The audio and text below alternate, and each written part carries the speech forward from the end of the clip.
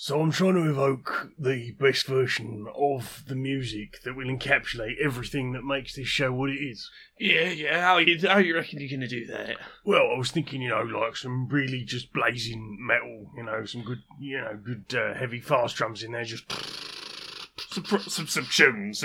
Yeah, proper tunes, just like... Proper tunes, what you listen to. The kettle on, have a cup of tea, some be in the land of ramblers and strangers, or something like that. Yeah, you got any other ideas? Yeah, I was thinking, maybe like something more like soulful. Yeah. Yeah, so I've been working on this one. I'll give that a play for you. Things we've watched, things we've seen, things we've played through. Oh yeah, that's quite a sound to it. Yeah, well, that was what I was thinking. But how about this one? I've got one more one. It's a bit more sort of synthy. Yeah. Yeah, okay, I'll give it a go.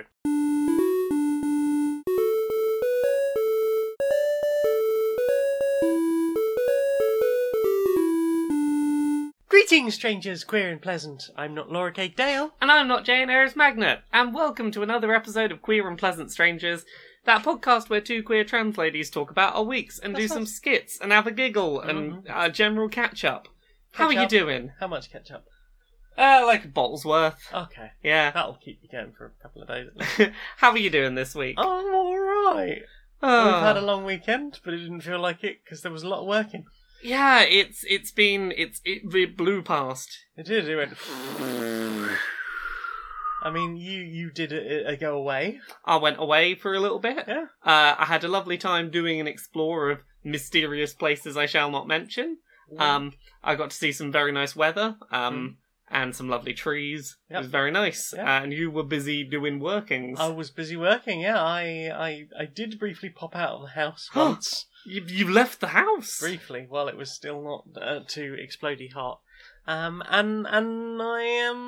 I spent most of it sat in front of my laptop trying to swap it onto opposite knees, just like you can be on that knee for 10 minutes and then that knee before just my whole lower region just boils. Yeah, you've been working on a big project. I've been coding that game I keep talking about. Yeah, that text adventure you doing a work on. Yeah.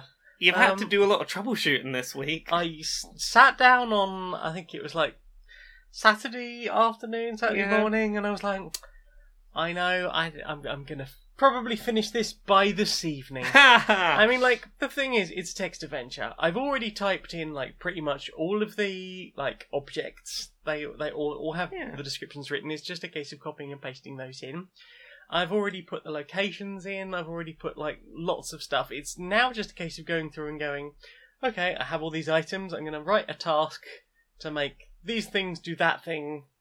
To combine things to make something else. It's the codey bit now. All the key and lock stuff. Yes. That makes a puzzle game. So, it's seemed to be going fine, and then I've just run into this random error where it's like, this thing is not inside or on another object. It's like, neither is that, and you pick that up.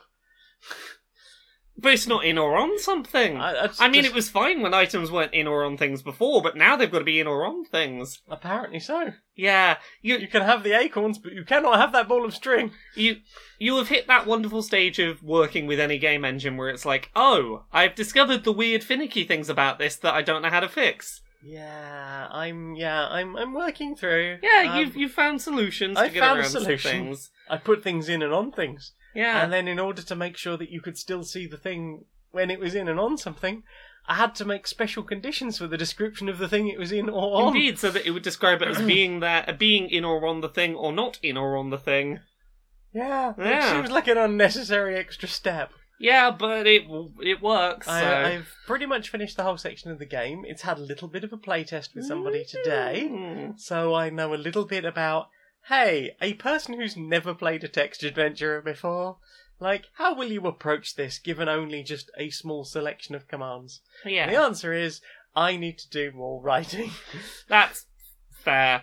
I might need to put, a way of highlighting important text in or something. Yeah. It's a thing you learn when you try and make games of any description is How the will people things interact the with things this? that you take for granted as someone who is literate with that particular genre of game, that you then realise, like, oh, not everyone knows this off the bat. This is why I very much wanted somebody who'd never played a text adventure before to be the first one to go, here is a large chunk of game, please can you have a go at it? Yeah, I think you made the right call there. But yes, hopefully it will be finished in the next couple of weeks, and that'll go out to my my Patreons. So head on over to patreon.com/StonedMonkeyRadio, and you'll get a free copy of that. And then in like 3 months' time, I'll release it to everyone else because I don't want to be super gatekeepy about it. That's fair, but But I want the people who have done a help to be appreciated. I'm doing a big heckin' proud of you on this project. I finally finished writing a game of a proper size. Yay! Whoop, whoop. What about you? What have you been playing with? Shall I briefly talk about the thing that I've got running on the screen while We're we're literally recording? playing Pokemon Let's Go right Yeah, now. I'm still Ghastly. plugging away with that the Master Trainer quest. Yeah. I'm currently trying to beat the Ghastly Master Trainer with my shiny Ghastly. Ghastly. Because I had that realization the other day when we were talking that I was like, it's only like 2 months until Sword and Shield come out. Sword and Shield must Yeah. have master everything. I feel like I need to finish doing my master training. So I'm still fighting these master trainers. I'm getting there. I'm like, chronologically, I've done the first nearly 100, I think. Plus, I've done some in that final 50. I've already gone ahead and done a bunch. Oh, wow. Like, I feel like I'm probably within about 20 Pokemon of being done. Are you going to stream the end of that? When I get down to like the last 5, I'm probably going to go stream the last 5 master trainers.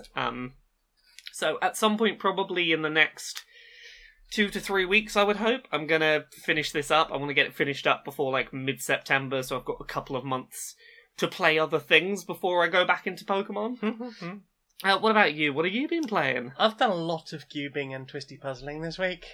Yeah. Yeah, so about, was it a month ago, maybe slightly more, I finally took the X2 off the shelf. And Yeah. went, I'm going to have a go at the X2. And then you sort of made a whimpering sound for a second. I made a considerable amount of whimpering noises. I managed to get it back into a cross shape Yeah. fairly quickly. That was quite a good thing. I managed to get, like, all but one side of it pretty much done. Nice. And then it sat there for a little while I just went, "Arr." But recently I've been learning a different way of doing a 3x3. This is your Cube? first 2 layers at once method? Yes. Yes. Well, the PLL? method is CFOP. Oh, CFOP, sorry. Method is CFOP, which is cross first 2 layers, orient last layer, and permute last layer. So what I used to do was a standard layer by layer method. So F2L's been really good for getting the first 2 layers in quickly. I'm learning the patterns of that and how to sort of solve that more quickly. Yeah. And because at first it was like, I've learnt a new method. I've slowed down considerably. Yeah, just because you've not got that sort of familiarity. Exactly. It's not muscle memory yet. Exactly. And like, you're not just going, where is the thing of one specific colour that I need to focus on? I'm going, okay, there's at least 3 colours I'm going to have to be concentrating on. Yeah, it's a lot more to think about. It is more to think about. And I'm getting better at sort of immediately recognising the patterns and how I need to move things. Yeah. My crosses got faster, which was Yeah. a thing I've not done for a while. Like, I've made some improvements on how I solved the first cross. Yay!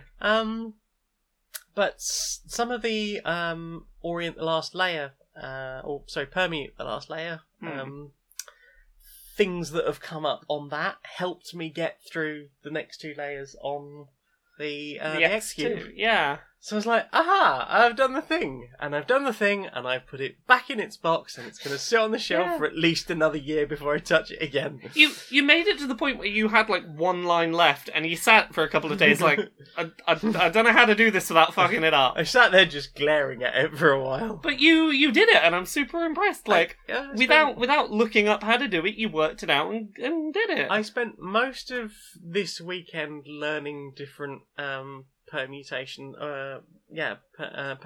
stuff for the last layers on a 3x3, and I feel like I've picked up some good stuff for doing the X2. Yeah. So think I've done all right. It's a really odd puzzle. Yeah. It's very hard going, and it's doesn't turn super well. No, like, it's not as likely to pop apart and, break as I think you initially worried it would be. No, but it locks up rather than popping. And my main concern was it's going to pop and I'm going to have no idea what to do with it. Yeah, if that thing popped, I'd just be like, well, we consider this one done. Yeah, I guess that...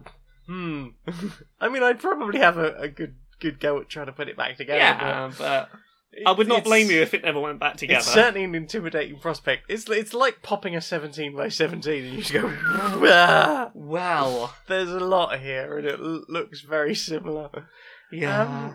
Yeah, so I did that, and I also got some new stickers from Oscar Stickers. Oh, yes. Oliver Stickers, sorry.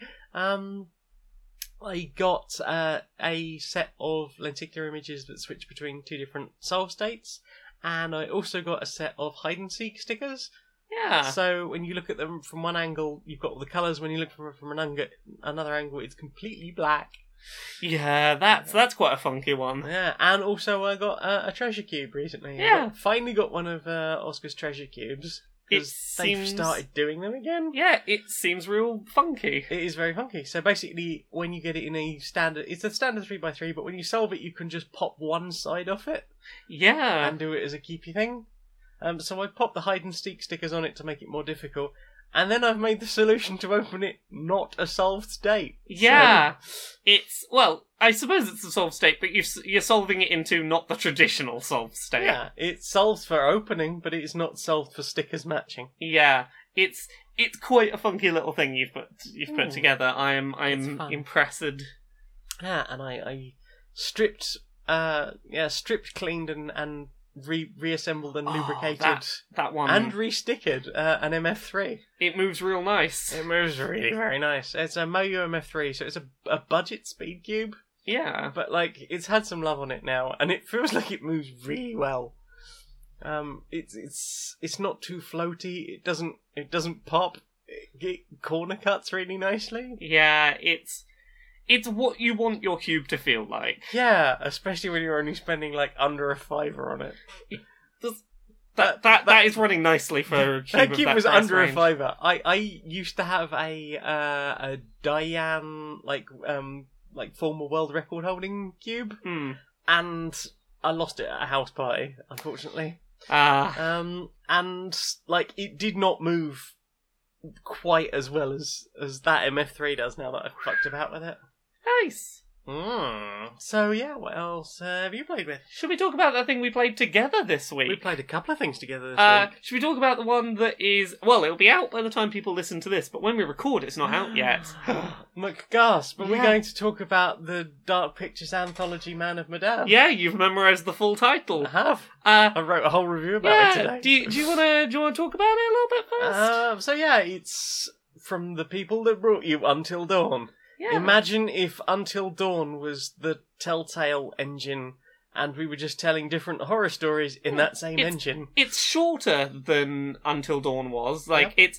For a single playthrough, like, it varies depending on whether you play it in online co-op or local/single player. Yes, if you're playing... we'll get to the whys of that in a minute. Yeah, we'll get to that in a minute. But, like, locally, it's probably about 5 hours, I reckon. About that. It's probably closer to 3.5 hours if you do it online co-op. Yeah, because you get to play different scenes with your individual characters. So somebody might be on one side of the ship having one whole experience. Somebody else might be somewhere else exploring in something else entirely. Yeah.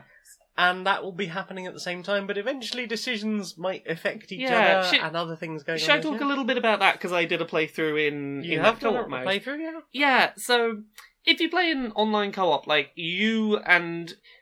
This was not a thing in Until Dawn. That was a single-player only game. And now what you'll do is sometimes you'll be in the same scene as your co-op partner, and you'll both be controlling 2 different characters in that scene. Sometimes the party will split, and it'll... a really early example is 2 characters go diving under the water to go look at a shipwreck, and 2 people stay up on the surface of the water and have a run-in with some other people in a boat. And... then your 2 scenes converge back together, and you've both done things that the other player hasn't seen, and you have information the other player doesn't have, and it's up to you how much of that you choose to reveal in dialogue to the other person. It's really, really interesting. I will say, in the least spoilery way possible, I think if you're going to play this game, and I didn't expect myself to say this, when I started playing, I think online co-op, without talking to the other player, is the best way to have your first playthrough of this game. I think you might be right. I think there is one particular scene, and I think you know what I'm on about. Know exactly what you're talking about. Where they really, really, really make good use of the fact that you and this other player are off doing completely different things, you have no clue where the other person is, and then something happens.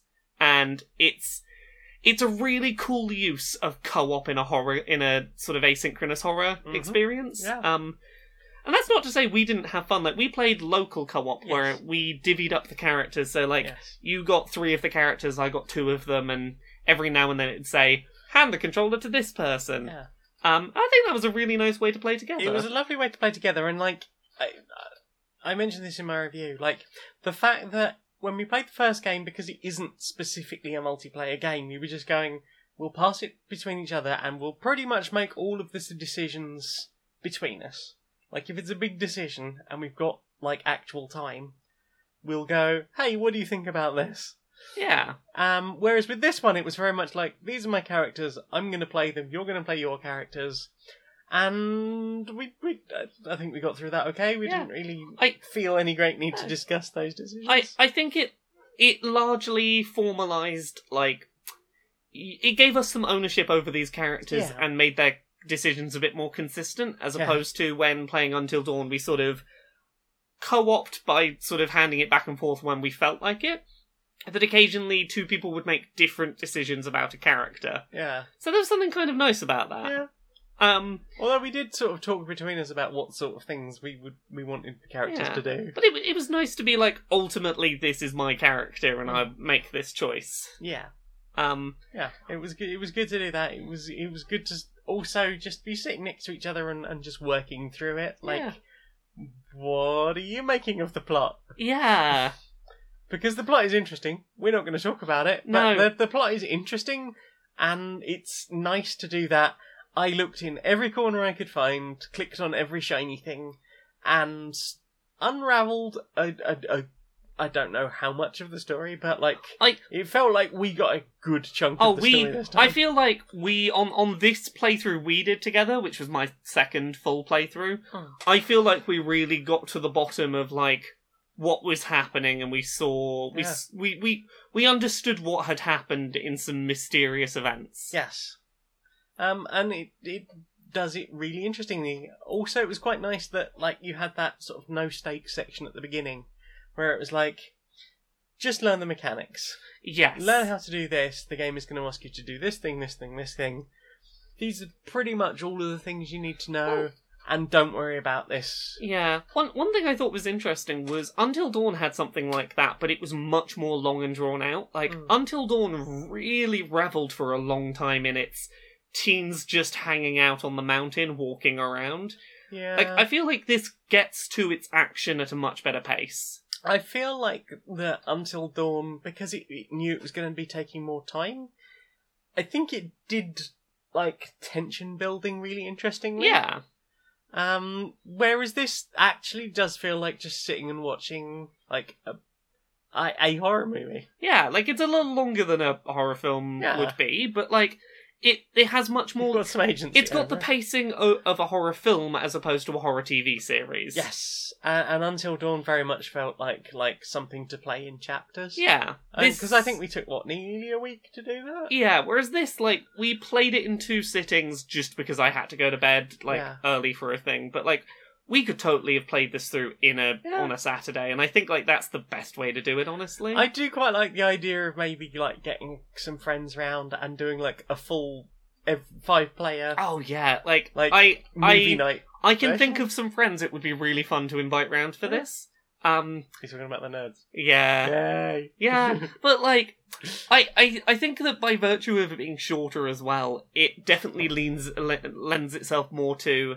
Yeah, I'll replay that because I've not managed to get all of the people alive to the end yet, and I know what I have to do to do Yeah, it. I'm pretty sure I could work out how to do that. Yeah, now. like, one of them, I know there's a specific thing, it's really easy, I just have to do a thing. Yep.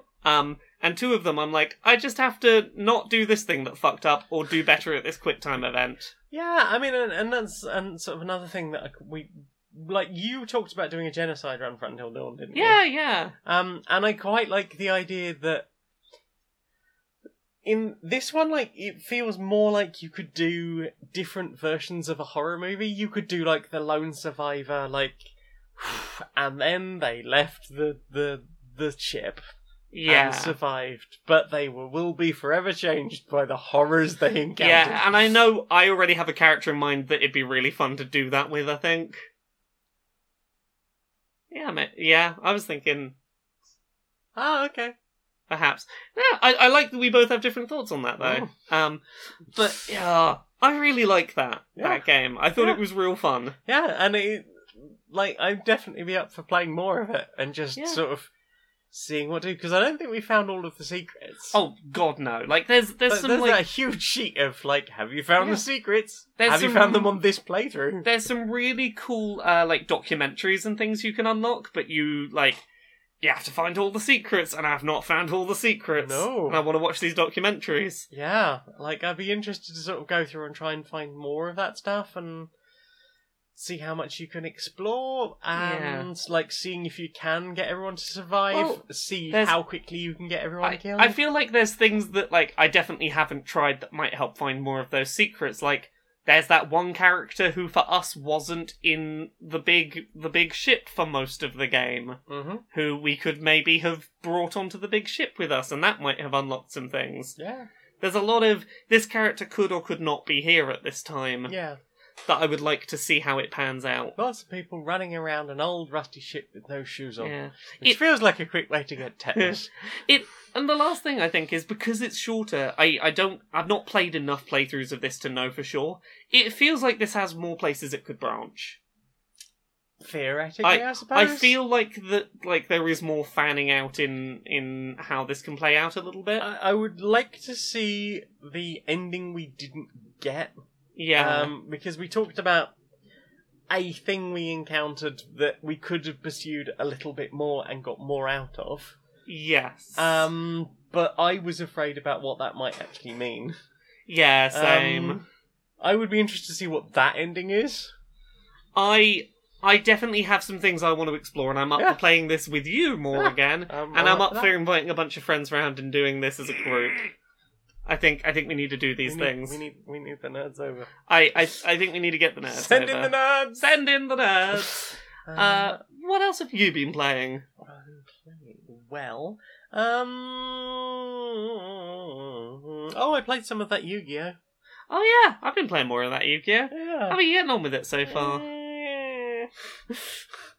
Oh no, I'm trying Yu-Gi-Oh! No, you don't have to be. There is zero problem if you don't like that game. I know, but you really love it. Yeah, but we don't have to love the same things. I still don't fucking get how the combat system in Magic the Gathering is supposed to be fun. Because it doesn't work anything like the one in Yu-Gi-Oh! No, I know. It works quite the opposite. Yeah, and my brain gets very confused by that. I know, I've seen you play it. I enjoy playing Magic with you. I still can't fucking understand how to combat. I prefer playing Yu-Gi-Oh! With you than against the computer, but I can see, like, a lot of the value in it, like, having a full set of cards...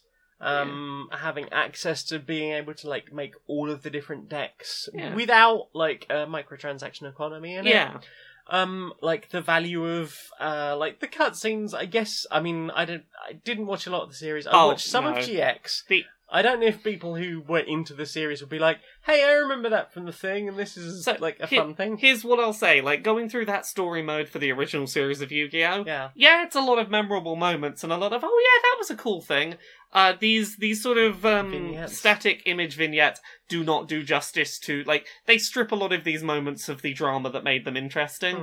Like, it's bullet point retellings that's like, you kind of skimmed over what made that interesting. But you've made me nostalgically remember a thing I really like. Yeah, by the time I got to like the 7th or 8th main Yeah. on Yu-Gi-Oh! I was like, I'm just gonna skip this. Yeah. I don't really care. Yeah. See, here's what I would say might be of value for you if before you put this game down totally. Mhm. Is- Well, I've not put it down totally. Yeah. I've still got a review to write. Yeah, well, I would say go play the first story mission of each of the arcs. Oh, I've done that. Yeah. Yeah. Okay, so you've gone through the missions that go, Yeah. here's how these mechanics work. Yeah, and I've looked at them and gone, oh Jesus, I know why she stopped playing. Yeah. Ah! See, I've had the opposite situation. I feel like I understand those mechanics a lot better. Like, Oh, I understood them. I just went, that's a lot to like the XYZ summons. yes. Like that. The tutorial for that was like, okay, put down this. All right, I'll put down this. Okay, now do this. Now you can XYZ summon these and use those as material. Now we're gonna throw those away, and this is gonna happen. But now you can get those back and do this and with this and that and that. So, and I'm like, yeah. this tutorial's batshit. It is batshit. Here's what I would say.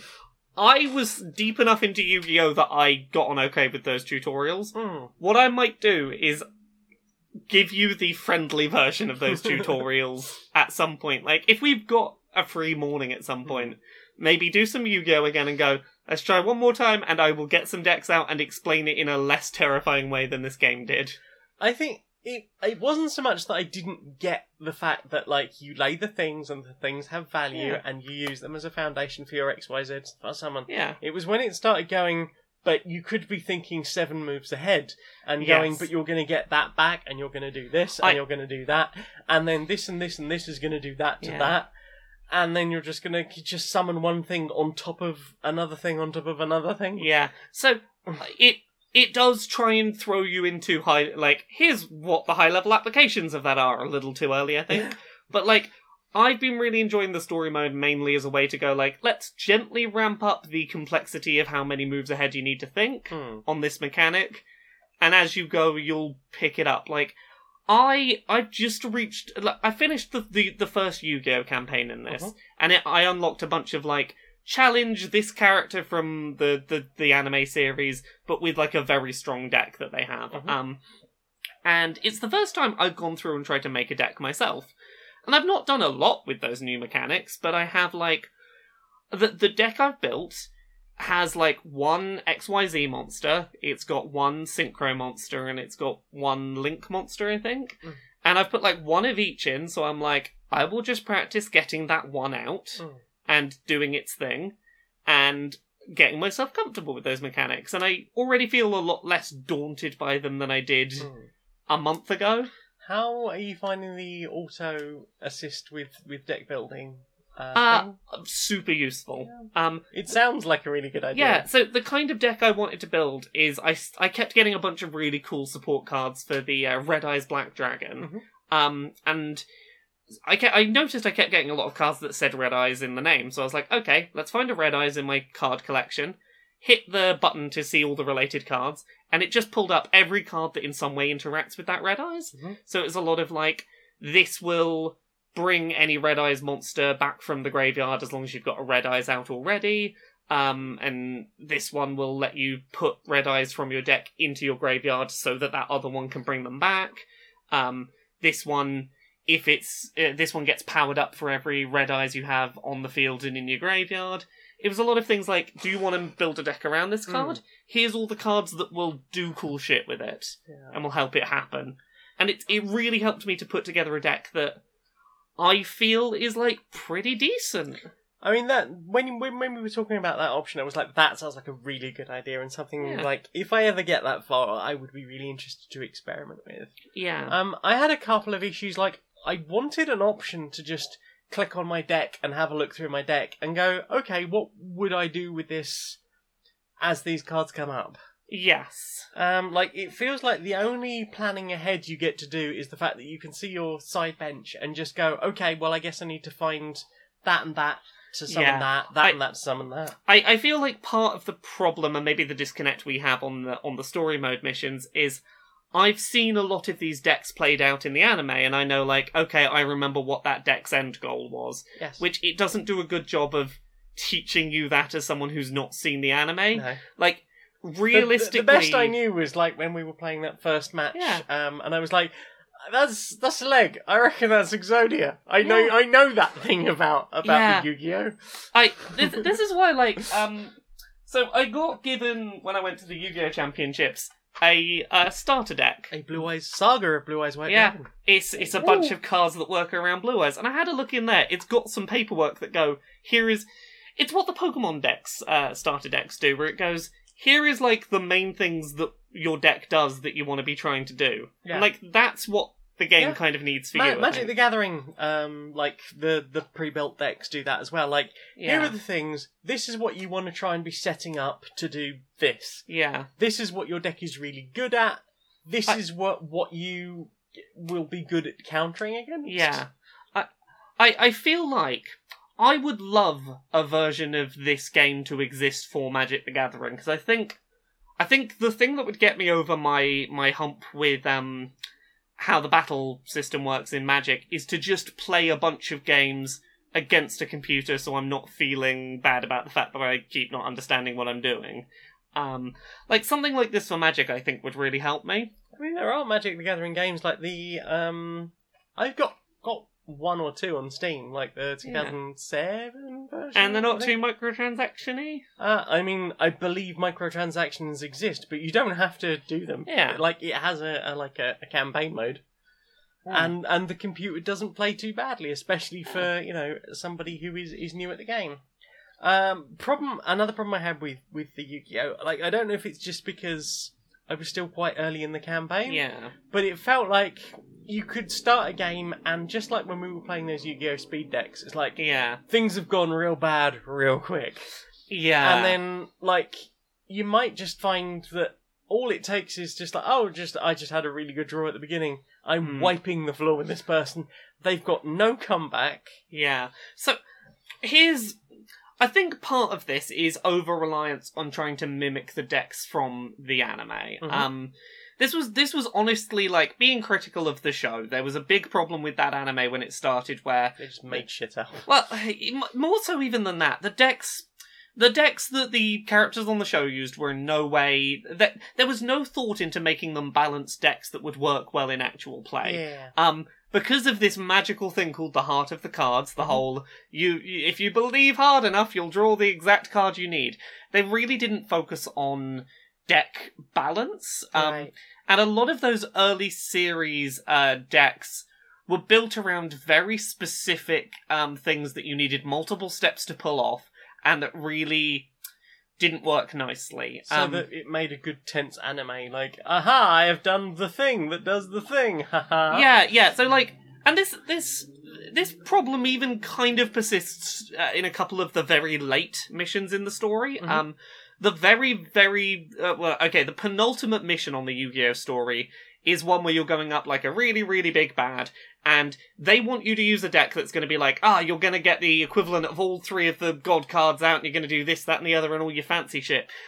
What that deck lacks is basic monsters that are 4 stars and have a decent number of attack or defense, so that you something to bolster you Yeah. until you can pull out the good cards. something that's like, on my turn, I can put out something that will keep me alive for a turn. Yeah. Like, because you don't need a balanced deck when you always in the anime draw exactly the card you need to do your cool shit. Yeah. Because the anime didn't seem to really care about Yeah. 4-star or... Yeah, which is honestly why I've been enjoying more, like, now I've gone in and built my own deck, where I went, okay, I'm going to pick a monster, here, Red Eyes, find all the cards that work with it. Like, my deck is mostly 4-star dragons that when they're destroyed will do something... Like, they have decent stats, so they probably won't die straight away, and if they do die, they do something to progress getting me towards my big monster. Yeah. So, like, some of them, if they're destroyed, will get me a magic or trap from my deck, which will let me, like, look through and find something that will... Yeah. Do that. Or some of them will let me special summon a Red Eyes monster from my graveyard, and, I've got some that send them to the graveyard, so I can use that to get it back. Mhm. Everything I have is working me towards something, Yeah. as opposed to just I have to luck out and get the right thing. It's Yeah. no matter what I get, it will in some way move me toward my end goal. Yeah, and I think perhaps that is why I prefer playing in person with you. Yeah. Like, I'm not good at it, because, again, I don't really have the strategies for it. But, like, I feel like most, except with those speed decks, Yeah, like, there is a chance for a bit of give and take in combat, as opposed to just going, I drew badly. Like, I had a reasonable hand to start with, but that didn't really take me anywhere, and then it just went to shit from there Yeah, in about 6 moves. yeah, I can super understand that. Like, this Blue Eyes deck that I've got here Ooh, it's a pretty blue is eyes. very pretty Blue Eyes. Shiny. Its main things are you have the Blue Eyes, Mhm. which is your big attacker. Yep. You've got this Maiden with the Blue Eyes that is very easy to get out, and if someone tries to attack it, you can use it to get a Blue Eyes out. Oh, heck. You've got this Dragon Shrine that lets you send a dragon to the graveyard, which helps you to get it back. Some just very strong dragons that are 4 stars, so you've Ooh. got something to defend yourself with. It's a fan. More things that help you get your Blue Eyes. It's a lot of stuff that all works towards that. Works to your Blue Eyes, that works towards your Blue Eyes. Yeah, another that multiple gets you blue blue eyes eyes. in there? There's just the one Okay. in this deck, but as you see, it's a lot of cards that have Blue Eyes on them and go, this helps your Blue Eyes do something, this helps you get your Blue Eyes, Helps all blue eyes. this helps you get your Blue Eyes back out the grave if it's killed, this powers up your dragons, it's all Yeah. stuff that, like, works towards something. Yeah, the closest I found with that was playing one of the reverse games. Yeah. In early Yu-Gi-Oh! The bug deck. Yeah, Weevil. I really enjoyed Weevil's deck, actually. Weevil's deck seems to have good synergy and His, stuff. his is honestly... Do these things work Yeah, together? his is honestly the first that really does that. Yeah. 'Cause it's a lot of cards that go help you get your bugs into your hand. And they're going to be better because of Yeah. a landscape or Your arena? field. Your Field. field spell, yeah. Yeah, like you're having your field spell and then having things that specifically target. Yeah, and like, he's got his all of it. really strong moth monster and some really I easy wouldn't ways even to get it to out. that, but just Oh, yeah. the combination of other things worked really well together. Yeah, it bought you time, even if you didn't have his top end thing. Yeah, his is a really nice deck. I will agree with you on that. I had a lot of fun playing with Weevil's deck. I'd be up for playing more Yu-Gi-Oh! At some point. Yeah. It's I've got a lot out of this Yu-Gi-Oh! Game, mainly because nostalgia and,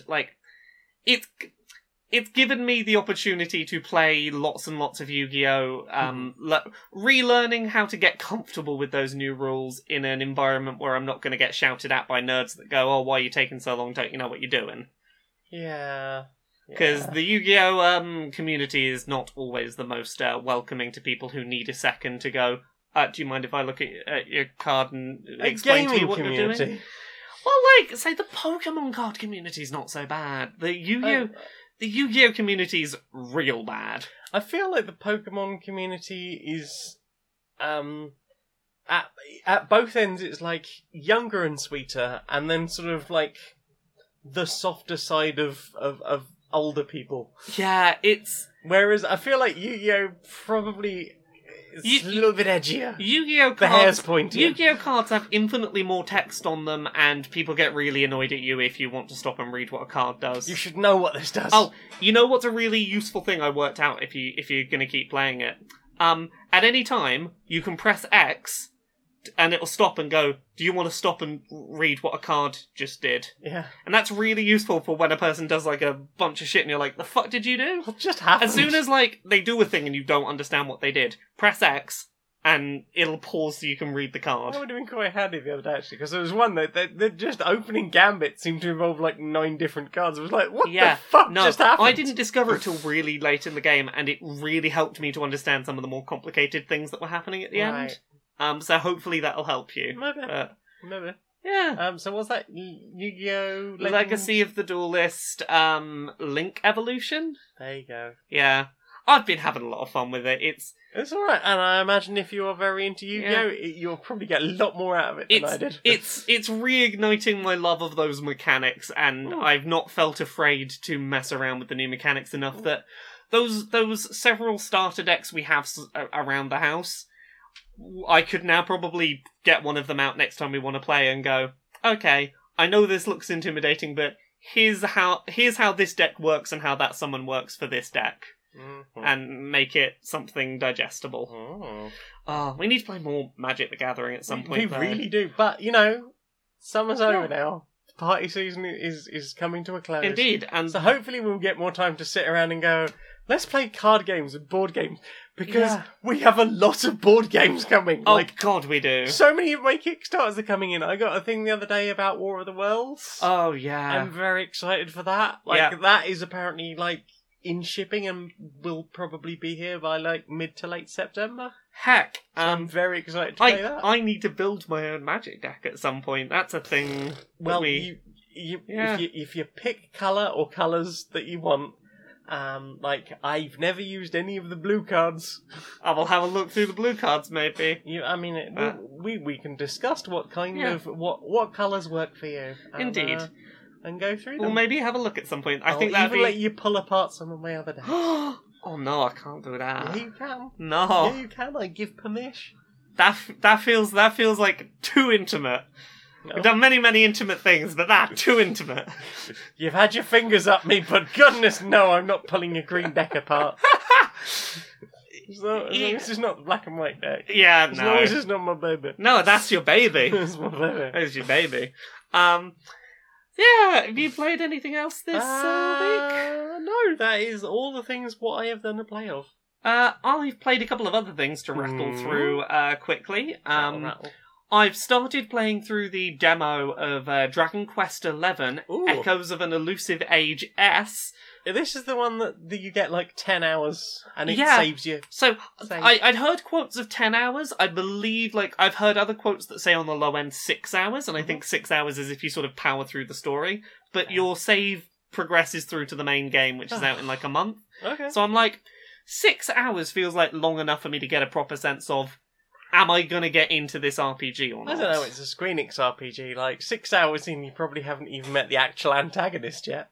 Yeah, probably, but I feel like you've got enough room to go, what's the combat system, what's the narrative presentation like, what's the pacing like, what is the upgrade system like? You can get a feel for a lot of things, I think, in 6 hours. And I do kind of crave, a Squeenix RPG, Yeah, really. I've been really craving... With a nice active time battle. Yeah, so I've not put much time in at all yet, and I'll talk about it a lot more next week, but yeah, this seems like a very complete demo. This is just...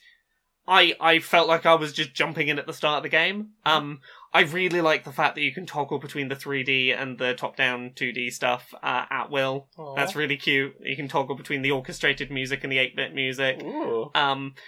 It seems well acted and presented right now. It runs really nicely on the Switch. Nice. I'm not far enough in to have real good opinions on, most of the things that make an RPG interesting, but, that demo is selling me on the fact that this is a very high... This seems like a well-made port, at least. So next week I'll probably come back with more on that. Hype. I played some of Life is Strange Season 2, Episode 4. How would that Liffey Stranger?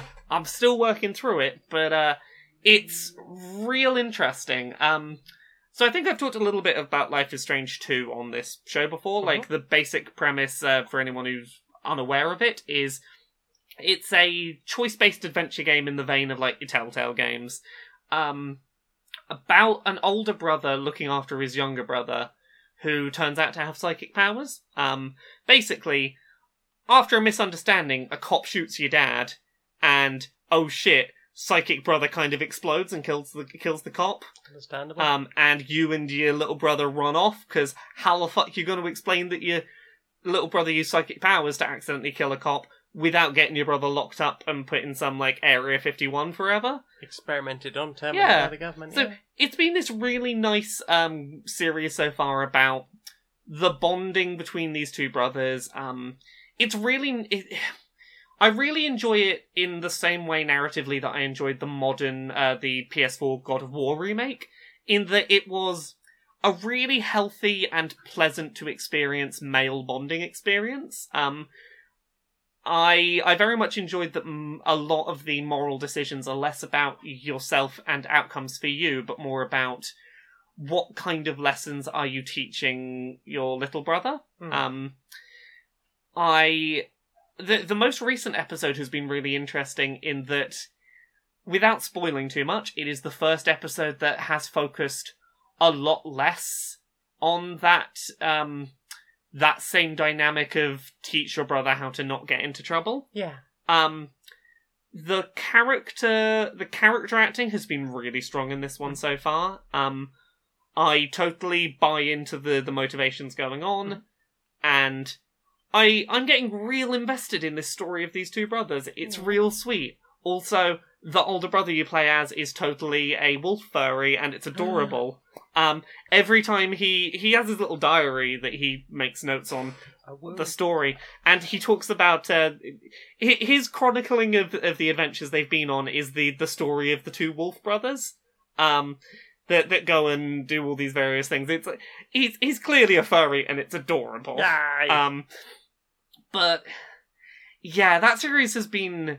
I wasn't sure I wanted more Life is Strange after the first one. I was like, I don't see how you. But they've done enough to differentiate this and to make it a very different kind of story, and I'm. It's a story about people in extraordinary circumstances. Yeah, it is a story about two people who have done nothing wrong, just trying to get away and start a new life and be decent people, but also survive. So that's been really lovely. And I think I've got one more to talk about. Let me just double check. Yes, so I played. Did you remember that game Her Story? Yes. A few years ago. I own it. I've never got around to playing it. Okay, so Her Story was a game released, I think, in like 2015, by a indie developer called Sam Barlow, and the whole idea is you were on this police computer database, searching for keywords, pulling up interrogation clips of this person accused of some pretty serious crimes, and trying to unravel the mystery of what happened by picking out keywords that were said in videos and going, ooh, maybe I'll search for that. New videos come up in which that thing is mentioned. And then the game ends basically when you decide you've unraveled it. Yeah, like there is a certain point where, like, there are certain clips that when you have seen them, the game will go, we think you have enough that you can work out the ending, but it won't make the game end at that point. It's, do you feel like you know enough? When you're ready, you can end then. And it doesn't tell you what the definitive answer is. It very much leaves you to piece together the narrative as best you can and interpret it how you want to, and to leave when you have an answer you're happy with, and talk to other people about what you thought. It's an interesting way to do that kind of interactive fiction. Yeah, it was very much like there is nothing else quite like it. And I was very excited, but also a little tentative about the follow-up, Telling Lies, which it follows a very similar format. Once again, you are typing keywords into a computer to find video clips to try and work out what happened in a narrative. But it's a very different pace of narrative. This time, rather than one person and it being clips you're meant to see, like, you know, police video clips, this is a laptop that has video calls, like basically Skype video recordings of 4 individuals. And these were never, like, you can tell these are not things that these people ever meant to be seen. They're, you know, quite intimate moments in some places. Like, it might be, you know, someone Skyping long distance a goodbye to someone and or goodnight to someone. Like, they're very personal moments. But what's really interesting about the framing of it is that you don't see both halves of the video conversation. You see the half the person who is currently talking on camera. And you can find the other half of the conversation, but you'll need to work out what keywords to find the other half. So sometimes you will get, like, a good example of an interesting one is there's a lot of trying to interpret things that aren't words and try and understand the context of what you're seeing sometimes, which is the thing I struggle with, but I found really interesting in this context because I could just watch clips over and over until I got it. You might see someone who is sort of shrinking in a bit and looks like they're being shouted at and they're sort of very apologetic and, oh, well, no, I'm sorry. And not know why they're being shouted at, for example. And there's a lot of... You might know half of a conversation but be like, I have no idea what sparked this and I want to follow that. it did interesting things for the way I moved through the narrative, because I was often less concerned about the next plot point for this story person and more, I want to get more context on that conversation I just saw. Yeah, I want to get the other half so that I know better what happened there before I try and move on. Yeah.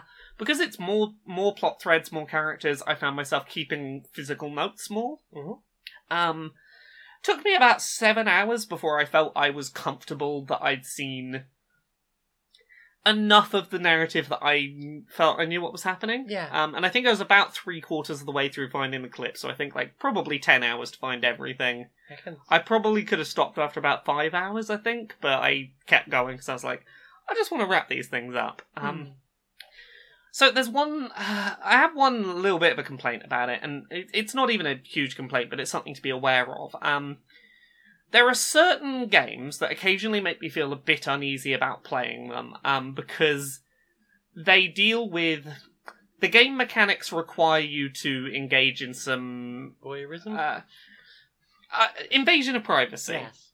Yeah, a normal lost phone was kind of like that for me. Yeah, It feels like you're digging through a lot of very private things that really are none of your fucking business. Because you are. Yeah, and, that is the sort of conceit. And it's not quite as bad as a normal lost phone in that regard, but, there are some moments where I was watching clips and going, I feel like this was never meant for me, and I feel and I feel like this was deliberate. I sometimes felt a bit awkward and uncomfortable and probably shouldn't have looked at that one. But, I feel like that is an important part of what it's doing.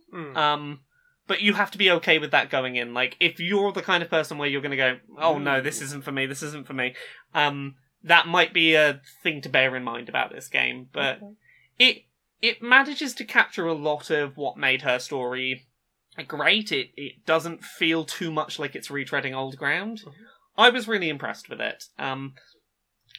My main worries about it feeling like, oh, this is just more her story, unfounded. It definitely feels like its own thing. So, yeah, I really enjoyed it. I think that's everything I've played. Heckens. Well then, time for this.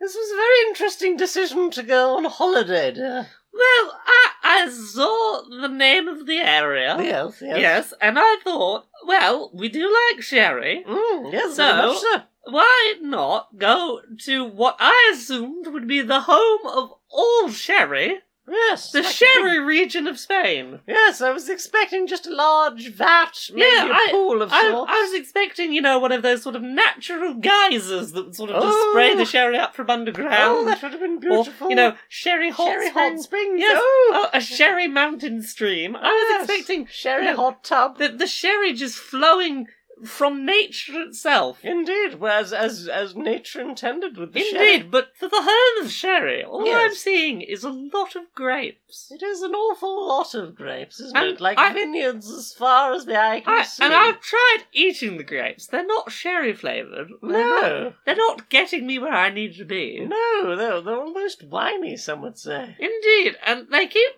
chucking these sort of grapes in a big barrel, but it's just a big barrel of grapes. I don't see what all the fuss is about. Indeed, no, I'm not seeing, well, essentially what I need. The sherry. And I thought about, they've got some barrels that they've left the grapes around for a while, but I don't Yes. want to open that up. That's just going to be old grapes. Oh, exactly. Nobody wants old grapes. No, I want sherry. I don't I want want old fine grapes. aged sherry. Yes, I want something alcoholic and drinkable and is not a grape. Indeed. Oh, absolute waste of our time. Let's Absolutely. not even bother checking out the distillery. No, I Wait. mean, Oh.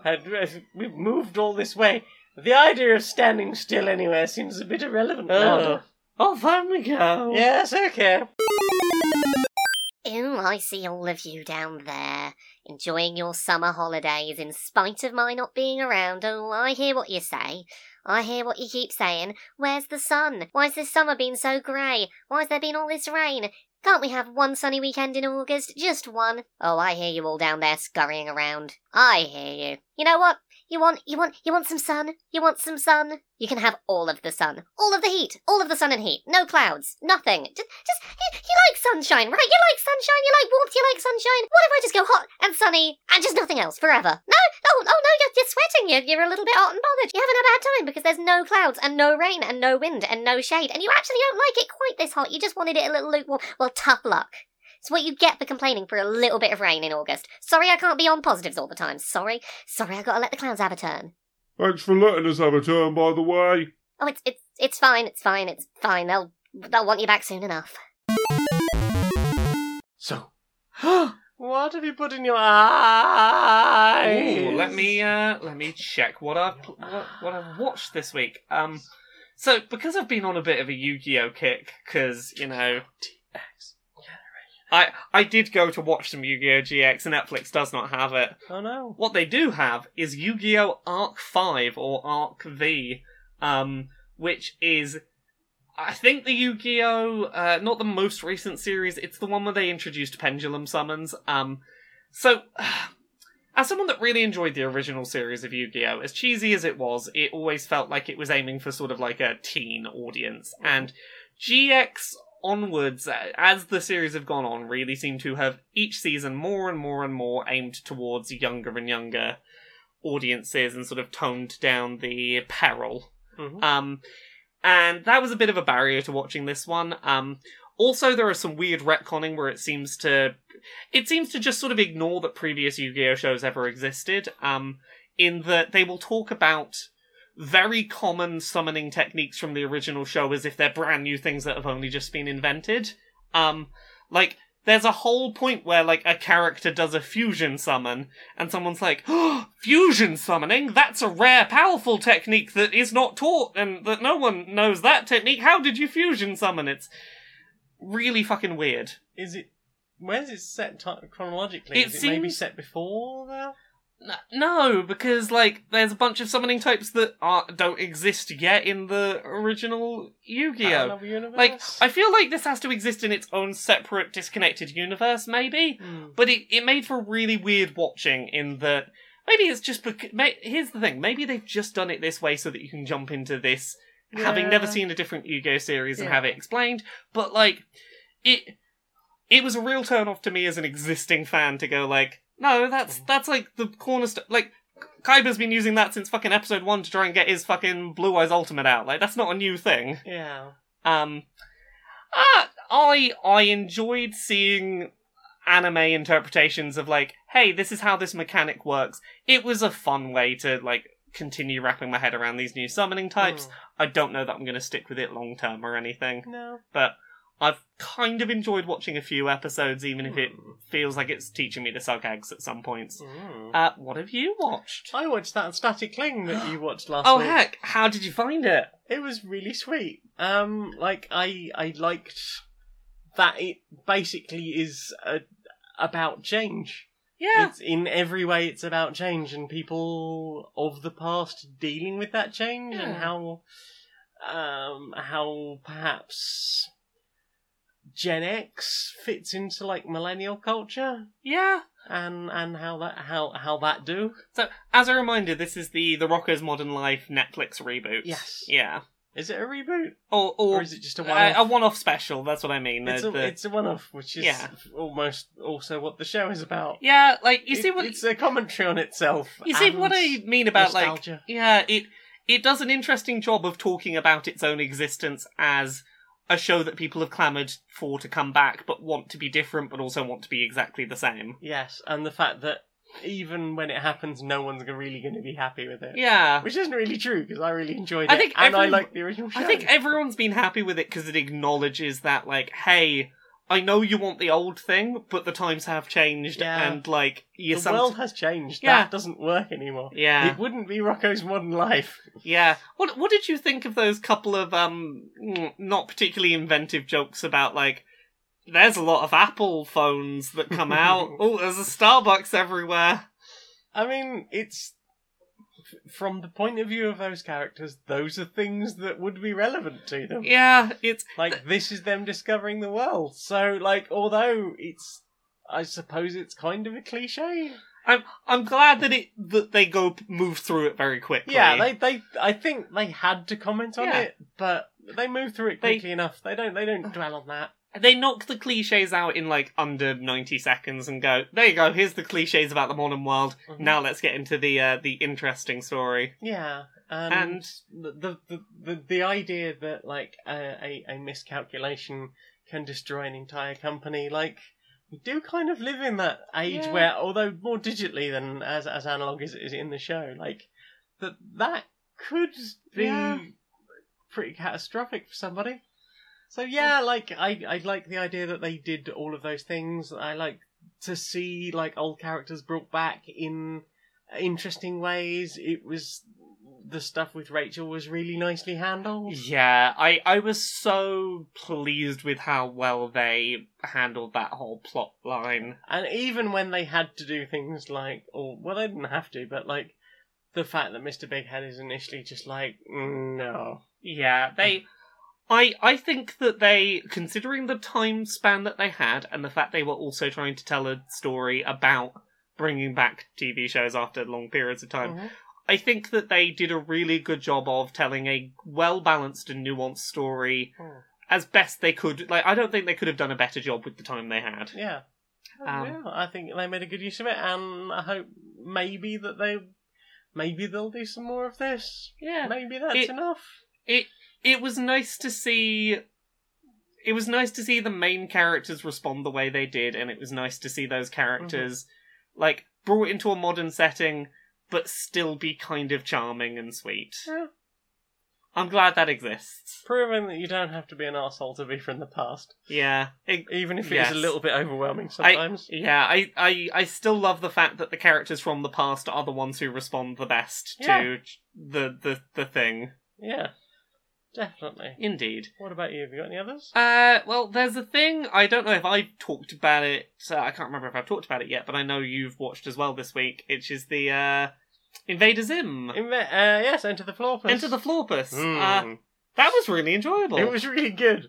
It was another Nickelodeon rebooted, one-off show that, really landed the mark. And people have wanted more Zim for fucking years. Yeah, I didn't realise until looking back, for research, Invader Zim only got, 12 episodes. No. Let me Google the thing. I thought it was 20-something episodes. I could be entirely wrong. Wow, really? I think it was only 12, maybe 19. Yeah. I'm pretty sure it was under 20 episodes. 2001, wow. Well, maybe it was 27. So there's 20 in season 1 and... There was... was 27. Yeah, 27. But that's still, I didn't realise it was quite that low a number of episodes. Yeah. It didn't run for super long. No. It didn't help that Jonian Vasquez kept upsetting Nickelodeon. Oh, yeah, no, he was like, I want to put this, but it's a kid's show. Yeah, but I want to put this in it. Well, his background was making quite, graphic adult comics, and they were like, come make us a kid's show. What was your introduction to Jonian Vasquez? I'm pretty sure it was Invader Zim. I don't think I knew any of his previous stuff before, but I'm aware of his comic stuff before. What was your introduction? Mine was a friend of mine lent me a couple of volumes of Lenore.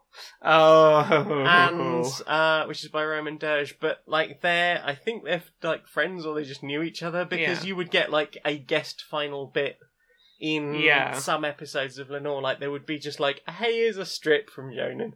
Yeah. Enjoy.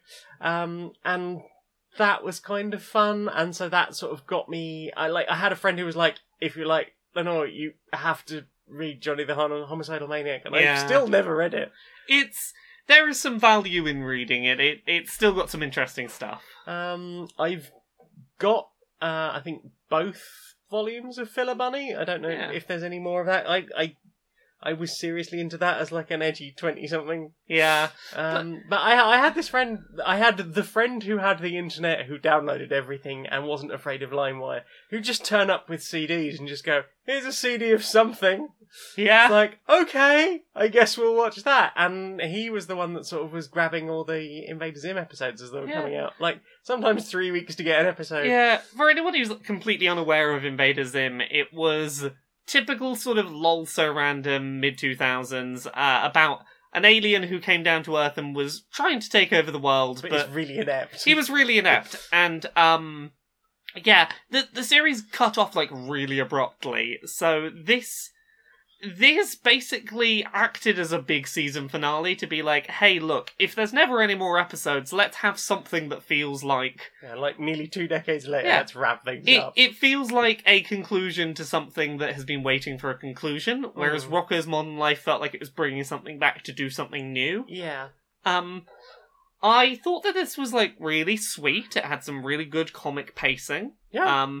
Its animation style is Oh, beautiful as ever. Styles. Well, yes, just okay. Then there's the bit at the beginning with Dib's Yes. monologue, and I was like, I like that. Yeah. I really like that. And then there's, like, obviously the fact that, I mean, I'm sure it probably isn't as pretty as it looks, but I didn't feel like any of it looked out of place to the original series. It felt very much in keeping with it, but now in widescreen. Yeah. And It- then there's, like, a bit later where they go through just, like, a whole different, like, a whole bunch of different art styles, and I was like, that's really good. Yeah. You've done a really good job. Yeah. So, like, the whole point of this was basically season finale territory. What if Alien, who was always bumbling and inept at trying to take over the world, what if they actually managed it once and you had to try and undo that? Which I don't think that's necessarily that's typical season finale formula. It's, what if finally the villain looks like they have actually won and you have to deal with end of the world scenario? And they did it with there was some real heart to it. Yeah. It was really funny. Yeah. I really felt for Zim in some moments in that. Yeah, it was nice to see Gaz, like, getting Yeah. a decent chunk of that. Yeah. Like, and being all gazzy about it. I really liked the stuff that went on with the dad. I thought was, Yes. like, an interesting arc. Professor Membrane's always been, like, an interesting, like, if slightly, like, almost Nanny from the Muppets type character. Yeah. Basically just a larger-than-life character that doesn't really interact with the kids very much. Yeah. I would maybe have liked to see more of the school stuff, but it wasn't relevant to the plot. Yeah. I just really like Miss Bitters. That's totally fair. Lacy children. Yeah. It was a real fun watch. And, like, I think you could probably watch this without much context from the original show, and you could probably get on and have a fun time watching it, because As long as you accept the fact that some of it didn't make any sense when it was on No. the first time. All- Like Minnie Moose plays quite a... he's quite prominent in this. He's- Didn't show up until, like, the last episode of season 2. He's a MacGuffin.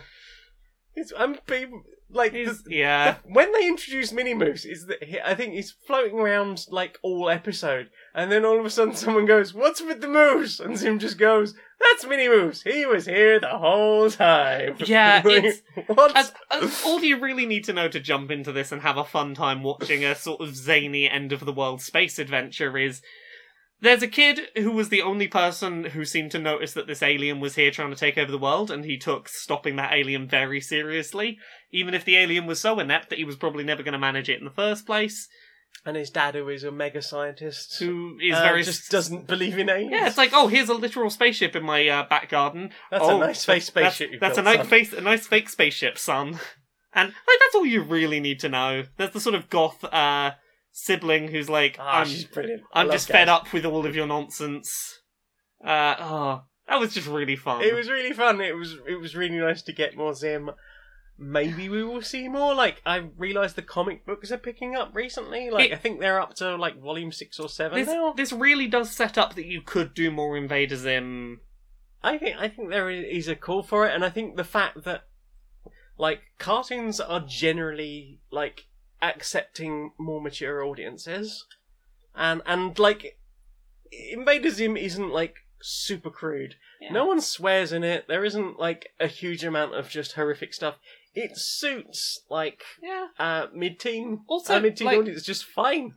For something like this that has a continuing through story stuff, the world of on-demand video really helps for a thing like that to actually be followed. Absolutely. Like, I mean, that was a problem back in the early 2000s. Didn't have cable. Yeah. So, like, I couldn't support those things. Yeah. Just, like, that...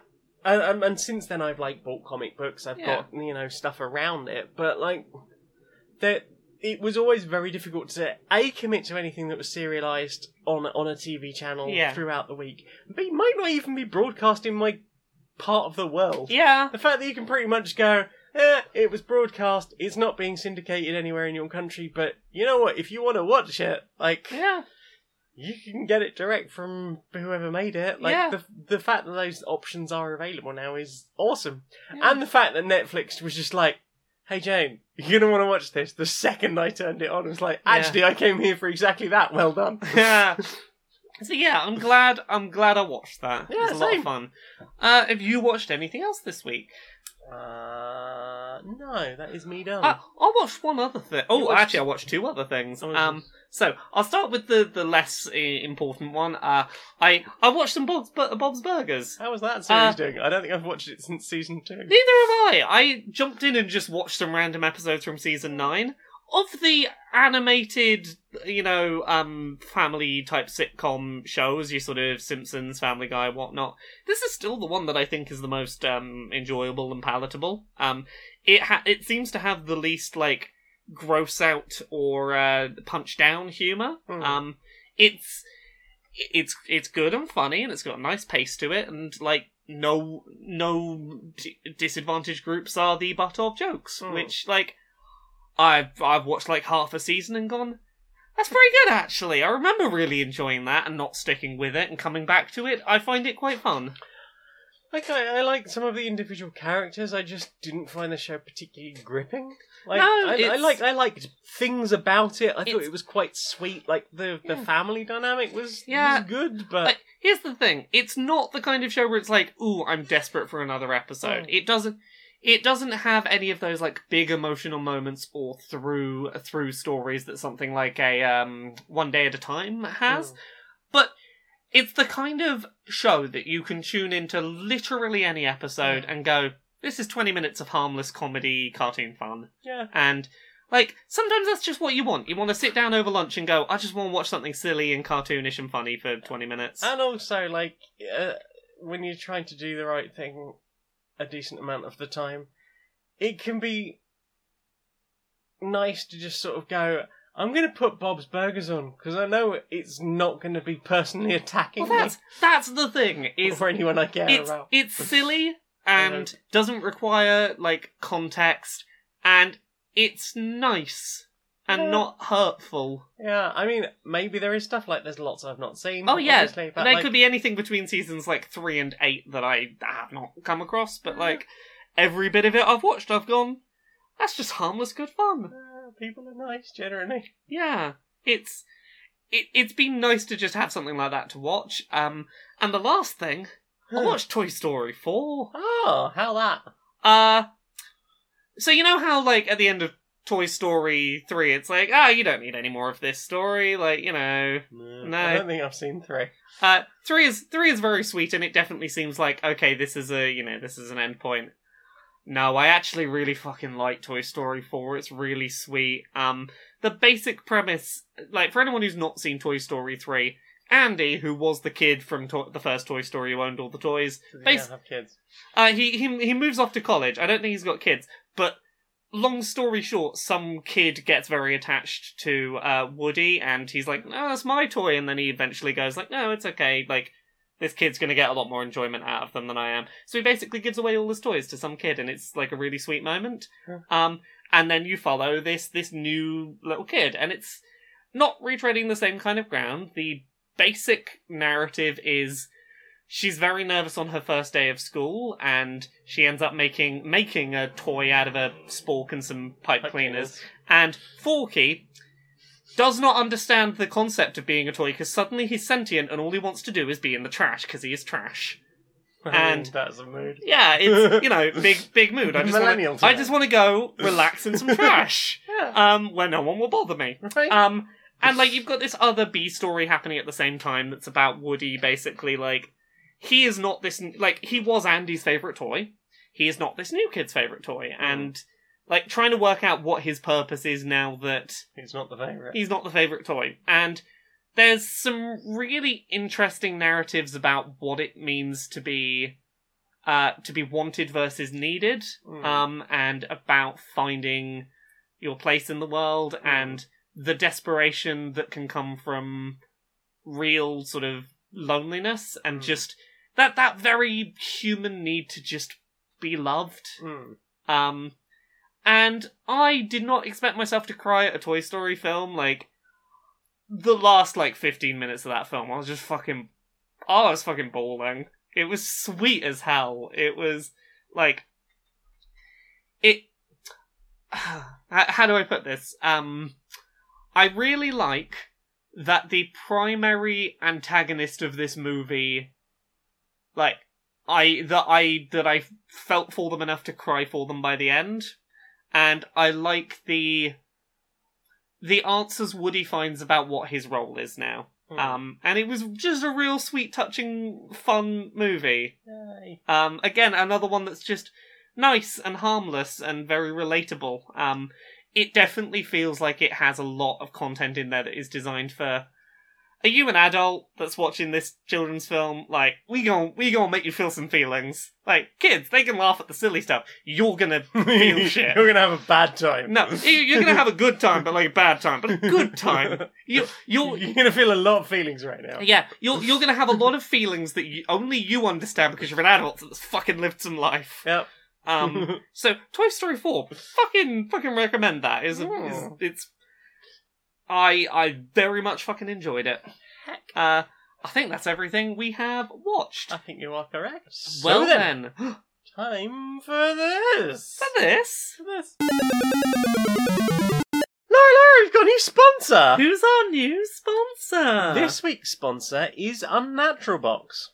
What's Unnatural Box? Have you heard of those snack selection boxes where you do an order and they'll send you a bunch of snacks Oh, and yeah, they're healthy and good for you? You can and, sort of tell them what sort of things you like. yeah, nuts and seeds and Maybe a bit of dried flapjack, fruit. maybe, but a healthy flapjack. Yeah, you'll the kind of things where they'll put some carob on top. Yeah, when you yeah. might want chocolate. Yeah. How about something that isn't that? How about Unnatural Box? Do you want something that's basically just sugars and chemicals in various combinations? Bright colours, deliciousness, the kind of thing that'll keep you up all night if you have one too late in the day. Oh, yeah, just give me all of the sugar. Yeah, purple fizzy thing. Stuff with that food colouring that was banned because it makes you hyperactive. Absolutely, stuff that can potentially change your skin colour. Ooh. You might end up being dyed permanently green. Stuff where, the serving size is, half a mouthful, and they don't really advertise that fact. It's oh yeah, no, this is okay if you have, a dab of it. Yeah, if you're dabbing it like it's some kind of narcotic, you take the thing, you dab it on your tongue, it's so sour, it burns through your tongue. It's the Unnatural Box. Do you want a thing that's a little chewy jawbreakery thing, but literally the second that you crack it open, the liquid centre just burns through your teeth? But it's colourful. Yeah, it will just give off a nice pink mist. It's the most unnatural thing you can think. That is Unnatural Box. Heck. So, head on over to unnaturalbox.lol.net and you can get your first box of snack packs, absolutely free. They'll send you a trial one. You will have to sign up for a 6 months subscription, but you'll get your first one sample version free, and then you'll just pay extortionate amounts for the rest of them. But you've got the opportunity for having wacky, zany tooth rippers. Yeah. And Heart exploder sugar drops. And, it's the stuff that's like popcorn, but it's how they do popcorn chicken? Yeah. And it's just, small bits of chicken? Yeah. They do popcorn sugar. Ooh. It's deep fried sugar in a sugar batter. Hey. And you know the best part? Yeah? If you happen to accidentally pass away from having too much Unnatural Box, your subscription doesn't cancel. Absolutely. So your relatives will have something to eat at the wake. Exactly. Great. They'll feel much better after copious amounts of sugar. That's Unnatural Box. Try it today. I know I will. Mm-hmm. I'm trying it right now. Inside the boardroom, of Electronic Active Softworks. Hi. Hi. How's your day of meetings been? Well, I have drunk a lot of coffee. I've flogged some interns. I sacked a bunch of people. That was good. I made an awful lot of money. Yeah. It's been generally positive. I could have done with more cake. Yeah. Yeah. So I've been working on a new idea. Yeah. Are you ready to hear what I've been Always. working on? You know how we do DLC. Yeah. That's the thing we do. We You sell the love game that and DLC. we make more things to sell more things. As we make much more as money. possible. Yeah. So season passes are a thing. We upfront say, hey, buy all of our DLC. Hey, we might finish making this shit. Yeah. So I've got an idea. Yeah. We announced that we're doing a season pass, up front. We say, this game's gonna have a season pass. After launch, we will release additional content. You should buy it with the game, at the same time as you buy the game. Because you get, 30 pence off or something. You get some very tiny discount for buying it up front. We're not made... we are made of money, but No. we're not letting them have any of it. Yeah. So we encourage them with a tiny discount up front to get Yeah. the season pass before it's out. But Yeah. we don't announce up front what's going to be in the season pass. Why would we, right? We follow the model of that fighting game season pass where we say there'll be 5 bits of DLC, but it's a surprise. It's so that we pitch it like it's so that you can get surprised when we reveal the DLC later after launch, after you've bought it. Yeah, it's a nice treat for them. It's a surprise mechanic, if you will. Yeah. So here's what I'm thinking. Yeah. By doing that, we Right. build up hype. We Yeah. build up hype. What on earth could be in the DLC? And then we make it stuff that would never be worth buying the DLC for. Low effort stuff that's really cheap for us to produce. Yeah, like 'Cause at that skins. Yeah, Kind of cosmetic items. different colors of, we painted this green. Ooh, a nice palette swap. Yeah, but, those are cheap. Here's the kicker. Yeah. Because we sold them the season pass, when the game came out, we leave it Yeah. a month or two before we announce what's in it. Yeah. At that point, their console's 2-week refund period, that's expired. We leave it just long enough to tell them what's in the season pass that they can't refund the season pass. How about this? We drip out slowly over a period of months what's going to be in the season pass. So, we'll say there's going to be, big thing. People want the big thing, right? Yeah. But, that's to come. But, first of all, here's a palette swap for one character. Here's a piece of armor that's not even that good if you're past the first 30 minutes of the game. Here's just something and keep people hooked, keep people coming to the game. They'll be like, hey, that big thing is coming, and then maybe we just drop support for it. You are fucking genius. I know. So. What slid into your ears? My ears? Your ears? Not a lot this week. No? I've been listening to a really nice sort of background mix. Nintendo and Lo-Fi Ooh. by the YouTube channel Nintendo and Chill. Oh. This is with the Sleepy Togepi and the Sleepy Pikachu. Yeah, it's basically. Do you like those the videos with the girl studying with the headphones on? Those good relaxing background beats. That, but little bits of Pokemon and Nintendo melodies that sort of pop up in it. Nice. If you want a little bit of just casual, not too intrusive Nintendo-y inspired stuff in the background while you work, that's a real nice little mix. I listened to the Zelda and Lo-Fi. Oh, recently. that Zelda and Lo-Fi one is good, isn't Very it? nice. Yeah. That's very nice. It was good for while I was sitting there doing a program on Saturday. It was good while I was sat doing my review of Telling Lies. What about you? What have you listened to? I listened to some more. I listened to some more Transglobal Underground. Ooh, that band What We Saw. That band, What We Saw, Pretty recently. pretty recently. Because I really only know one of their tracks, which is Temple Head. Yes. The one that big you fan heard of from that. across the field and were like, oh shit, we have gotta to go. go. We have We to gotta go we gotta now. go. The one that makes our friend do the wildest of stomps. Oh, God, that is the most pure and beautiful I've thing. never seen someone do such a beautiful dance as our friend hearing Templehead. Yeah. So, do you remember straight after that they played another track that sounded very sort of like London Cockney Knees-Up? Yeah. Yeah, that was the track I'd been trying to find. It's on the album The Stone Turntable, Okay. and it's called We're Gonna Tear Your Walls Down. Oh, that's a good title. And, it's a different version to the version we heard live, but, Yeah. I really love the energy of it. Okay, I might need to, like, open a tab now to listen to that later. We're gonna say older. Yeah. So yeah, I do like the energy of that, and I think the thing they said at the gig was from Templehead, one of their very first songs, to one of their very most recent songs, we come to tear you all down. Yeah. So yeah, I enjoyed that. I like the energy of that. It's I very much remember enjoying it when it was happening live. yeah, and the crowd went wild. Indeed, I'm very curious to hear it in proper headphones in the sober light of day. And with a different singer. Indeed, yeah. Because it's not the singer that we heard. Ah. Different vocalist is very good. But yeah, what about you? You listen to so much else? I've mainly been, I've not got much to add on it. I've mainly been listening to the bands that we will have seen live by the time that this episode goes up. But I have not yet, so I went back and listened to some more Laura Jane Grace and the Devouring Mothers. I've not listened to any of their stuff. I've been very much enjoying their album that they recently did. What is the name of it? I've got it right here. Bought to Rot. Ooh. It's just got real good fun femme vocal punk energy. Do you just want some good you can have a proper stomp down the street feeling very powerful kind of melodic nice. punk. Yeah. So I've been really enjoying that, and it's been really getting me in the mood for Thursday. I'm ready to have a good I'm ready to have a good mosh. Okay. And what about you? Have you listened to anything else?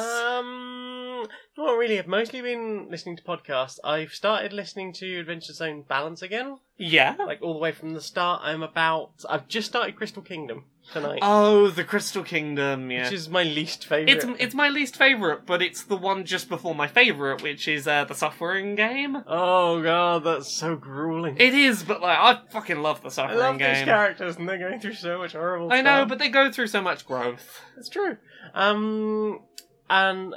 But also, I wasn't a huge fan of Petals to the Metal. Yeah, I felt like that one goes on a bit. I love the some of the stuff about the race, the idea of coming up with all the different designs for the vehicles. But I love the general concept of that season, but of that arc. But I think that there were definitely some story beats that could have been cut, and that nothing would have been lost. Yeah, but you do meet some interesting characters there, and I think that's about the time Griffin's really, really getting into his swing as DM. It's also when he's really getting into the idea of what his overarching plot is going to be. Yeah. So there was that, and then I caught this week's Adventure Zone Amnesty. Oh shit! Yeah. We're getting to the end of that, aren't we? Oh, fuck yeah. I am very ready to take the time out and listen all the way through Amnesty from start to finish. Yeah. Because I feel like I got more out of Adventure Zone Balance because I came to it when it was already 40 or 50 something episodes in. I honestly feel this about every D&D podcast, even the one I am the ones I've been on. Yeah. I get a lot more by listening in the whole thing in a big batch. Yeah. And getting really immersed in. When we had that sort of period off of doing badly designated heroes, I was my memory's shit. My notes are unclear. They made sense at the time I wrote them, trying to carefully scramble down things, but didn't make a huge amount of sense to me when I came back to them a month or so later. So I listened all the way through Badly Designated. It was oh, okay, that's, actually, this show goes some places better than I thought it did at the time. I'm really excited to have that re-listen with Amnesty. Yeah, definitely. Because I spot the overarching things a bit better. Oh, God, I can put pieces together so much better if I'm not waiting 2 weeks between episodes. Well, also, once you know the end game, you can go oh shit, that fucking foreshadowing. Well, I remember you talking about that when I was going through Balance the first time, and you were oh yeah, I've just started it again, and oh my god, these things right at the beginning, and you're obviously talking about finding the Umbra Staff in the cave right at the beginning. Well, there's stuff there are some very direct questions that the Taz group ask about the Red Robes. Yes. there's some very interesting comments, like Griffin's description of the sort of surprise and slight disappointment, or like slight sadness when the Taz boys first walk in, where it's like, oh shit, she didn't expect to see them back. Oh no, them. Indeed. Yeah, there's a lot of stuff that's like really interesting on a re-listen, and really sad sometimes. Yeah, there's that, because you're like, oh my god, no. all of the Davenport shit where all he says is Davenport is. You could tell that wasn't like an immediate from the beginning decision. No, the first time Davenport shows up, he talks in sentences. He's fairly chatty. Yeah. And then, like, once Griffin sort of settled into it a bit, he does basically turn into a Pokemon. He basically turns into a Pokemon, and it's like, haha, oh god, fuck. Yeah, because then obviously the conclusion of that comes, and you're like, Davenport. Oh my god, that whole bit where everyone is forgetting, yes, fucking breaks my heart. Oh, it's that there's that beautiful animatic of that. Yeah, who was it? Was it somebody got you into the series, or you got somebody else into the series? I believe of that it was. animatic? I believe it was Becky and Makita got me into it based on that animatic, where they showed me this very sad thing of people forgetting things, all sort of animated, and I was like, oh fuck, I need to watch whatever the fuck this is. Yeah, I mean, I do find that whole section, like, quite uncomfortable, because, like, there's dementia in my family. Yeah, so there is people going through that moment, just like, there is dementia from brain tumours in my family. Like, high five, woo, hey. I've had many a worry about my own memory, but same. I don't think it diminishes how, like, beautiful and sad that whole scene but is. I think that adds, like, the proximity of it can add a certain, like, extra pull. Yeah, if you've experienced relatives losing their memory of where they are, who they are, it can, like, that kind of thing. Who you are. Like, yeah, who you are. Like, I've had relatives who can't remember who I am, and that's quite a fucking thing, and then... My nan, who basically raised me, was constantly calling me either my dad or my aunt's name. Yeah, I had a lot of that with my gran. Yeah. It's a thing. It's a lot. Yeah, and I think that this captures the sadness of that real well. Definitely. Any other thoughts on that? No, I think that's basically it. Just ready to listen to the whole thing through start to I'm ready for those last 2 episodes, because this episode ended on a fucking banger. Mm-hmm. At this rate, like, I'll be able to get all the way through Balance and then immediately go straight into Amnesty, and then maybe be ready just by the end. It's like, oh shit. The only other thing I've listened to is, again, in preparation for the gig we're going to this week, I listened to some Frank Iero, who was that guy who was in My Chemical Romance and now does his own solo things. How like, good guitar boy. I've been, once again, really enjoying his, like, definitely a bit angrier, a little bit angry and a little bit more, punchy rock than, say, Laura Jane Grace's stuff, but, a couple of tracks I've been really enjoying again. She's the prettiest girl at the party, and she can prove it with a solid right hook. It feels a lot like a fucking Panic at the Disco song title, that one, with its length. I really enjoyed Stitches, Joyriding, Stage 4, Fear of Trying is a really nice track. Those are the ones I've been listening to mainly, but I've basically just been going back through his album Stomachaches and getting ready for some sort of punk. Okay, you might have to send me a sample list to... I'll send you a couple of tracks. Primer. I'll give you Frank Iero primer. It's not as scary as I'm making it sound, but I'll send you a couple of tracks to go, like, here's the sort of thing to expect. I know at some point during that gig there's just going to be a moment when everyone fucking erupts because it's the anthemic track that everyone knows, and I'm just going to be like... I will send this you. Is a good tune. I will send you like 2, maybe 3 tracks tonight, and go like, these are maybe the 2 or 3 tracks to go. Have a listen to these ones. Yes. Let the rhythm structure of these. Yeah, get the sort of the pacing of these sorted. Yeah, is that everything you've listened to? That is everything I have listened to. Well then, time for this. Ooh.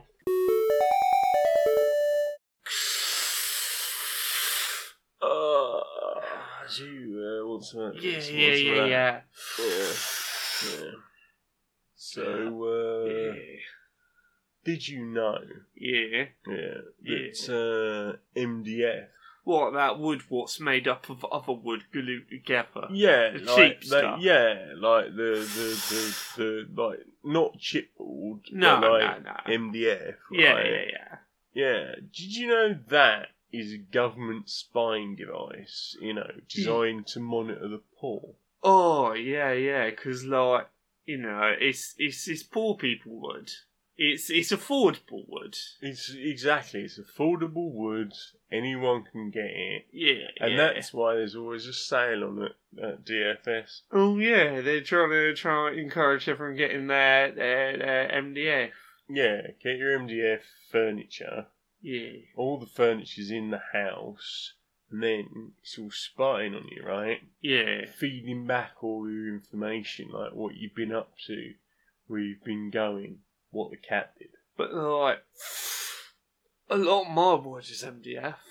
Well, you might want to think about getting, like, some kind of throw for that, yeah? What, you just put a blanket over it? I don't need to get, like, mahogany or something.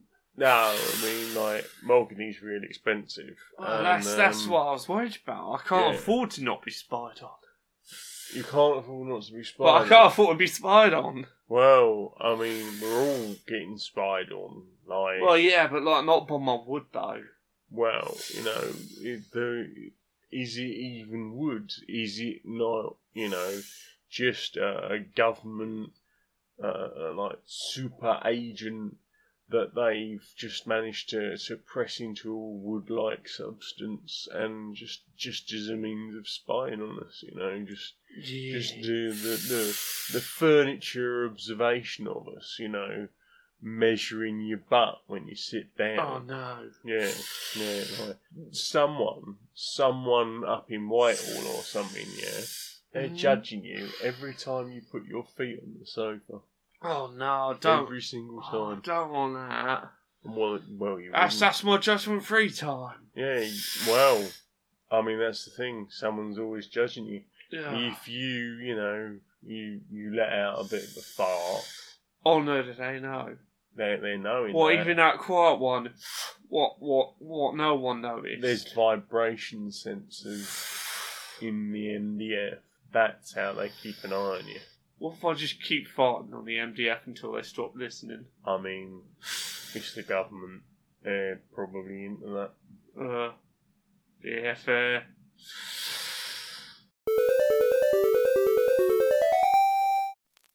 Hello, and welcome to another public information film.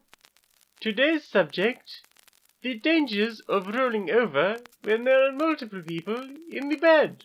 Indeed, there was a tale we once told about 10 people sharing one sleeping arrangement.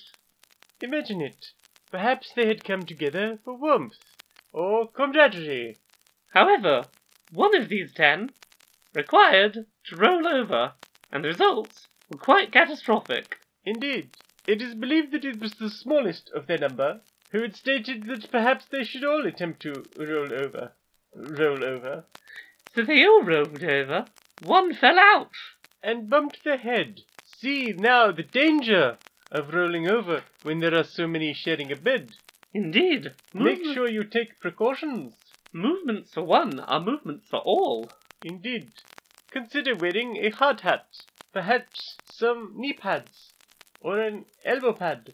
Or, if you happen to want to keep many people in one room sleeping together, perhaps invest in multiple beds connected together or a floor made of mattresses. Indeed, there is nothing wrong with pushing several mattresses together when you have all of your cuties coming around for a snuggle.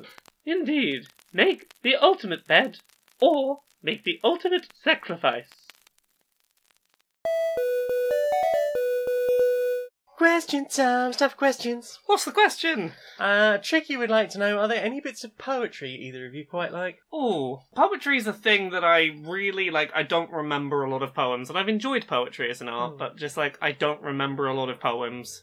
Have you got any poems you really like? I can tell you, like, a poet I quite like. Aiden with 2 A's on Facebook has a Facebook group, writes lots of sort of angry and queer poetry. Simply Everyone's Taking Cocaine by Murray Laughlin Young. Oh, yes, He's got an amazing voice and he reads it so well. Yes, I'm aware occasionally chuckling. I'm aware of this particular spoken word poem. I mean, I don't approve of cocaine at all. No, as far as drugs go. It's one of the most harmful ones. Yeah, in many senses. Environmentally, as well as, like, will do you a bad. Yeah, but the poem itself is... hilarious. It's rather hilarious. Yes. I love the slightly... doing lines up straight up the butt. Yes, it's a very good poem, even if we don't endorse following its content. Yes, it's entertaining. Yes. Have you got any others? No, I really don't have much to add in the way of poetry, and I feel kind of sad about that. I feel like I need to go do a poetry corner and come back later. The classics. I got really into Rime of the Ancient Mariner for a while. Oh, Rime of the Ancient Mariner's pretty great. I think because I was really into Iron Maiden as a kid, and they do like a 13-minute track of the Ancient Mariner, which is nicely narrated and for Maiden, like, surprisingly melodic. Like, and slow, in a slow way. The Raven. Oh yeah, The Raven. I think ever since I saw the Simpsons version of The Raven read by James L. Jones, like, beautiful voice, bizarre poem. Like, but one of my favourite poems is by Joel Matheson. Yeah. It's called We've Come to Be Danced. Okay. Do you know this one?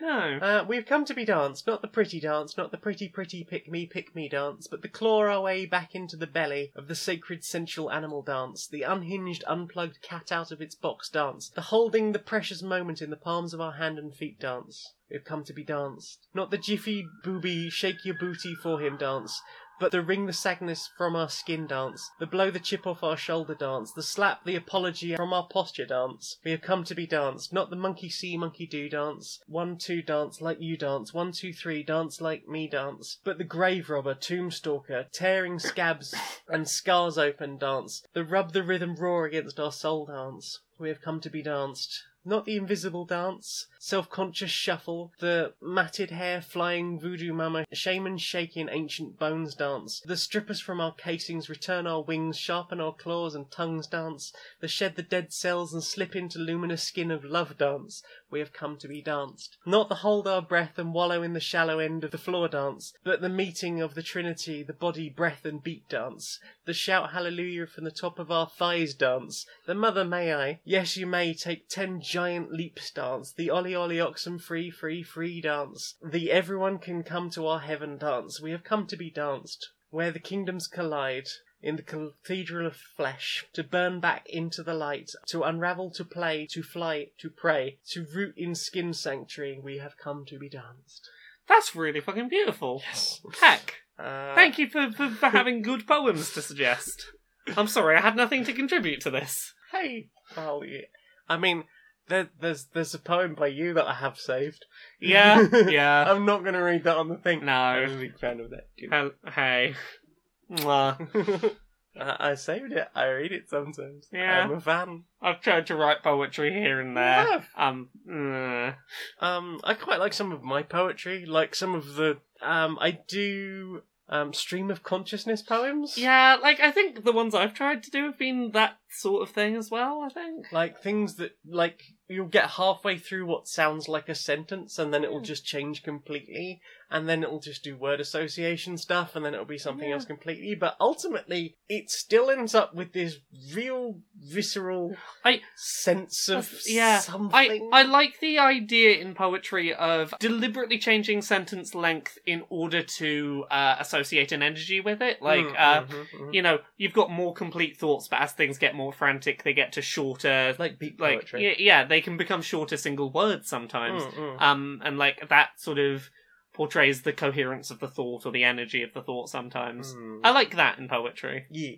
I also like sort of like interesting uses of repetition. Can be interesting sometimes. Yes, to sort of drive things, and sometimes like having just a line that repeats, but like the meaning changes because of the context around it. I also like those, not palindromic, but the ones you can read backwards and forwards. Yes, where it's like 3 or 4 words per line, but when you read it one way, it's got one context, and then you read it the other way, it's got something completely different. I like poetry as an art form. I need to engage with it more often. Maybe one of these weeks I will put some poetry in my eyes. If we had more free time. Yeah.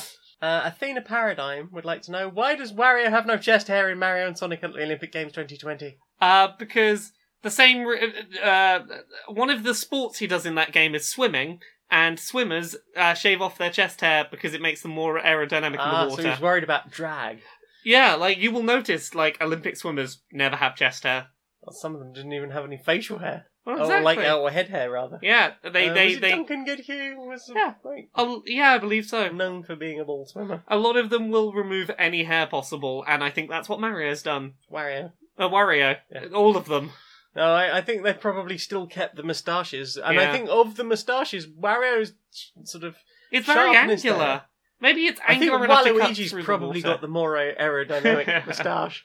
But that wasn't the question. No. Who's got the most aerodynamic hair in all of... Well, that's my answer. I feel like Sonic's going to get some drag there for the water events. Yeah, probably. Between spines. I feel like that's a thing. He drowns as soon as he touches water in the main games. Like, he gets that's knee-high... Like, Sonic 1, like... Okay. In the you're going to be getting to the end of the pool and it's going to be like... Ding, ding, okay. Ding, ding, ding, ding, in the ding, modern ding, 3D ding, games, ding, he can't ding, get ding, more ding, than knee-high in water before he drowns. Oh, heck. Yeah. Oh, the horrible noise.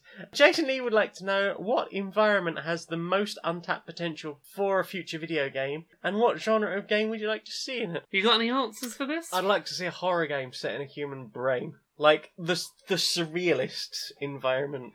So you want, like, a horror version of Psychonauts? I want, like, them to make a really good game of the concept from the movie The Cell. Ooh, yeah. Like, weird surrealist images that are essentially real in that moment, but like a world that can spread and change, and the Imaginarium of Dr. Parnassus. Like, the Imaginarium is supposed to be within brain, within sort of that mindscape and that area. Just like, I like the idea of the surreal, but like a really good horror movie in that, like you don't know what's real, you don't know what's happening, and rather than it being, hey, we have externalized the things, like, no, we're going into the brain to deal with it. You've got a better answer than I have. I was going to say, like, I like the idea of a game that really relies on setting itself in one very small, very confined area where, like, the tension can come from, like, getting a little bit stir crazy because you're trapped in this one small space. Like, I like the idea of a game, again, maybe a horror experience of some kind set in just like a bomb shelter, like an underground bomb bunker or something, where it's like, you've had to enter this very small space and you cannot leave for a while because you don't know if it's safe outside. Maybe just like a panic room or something.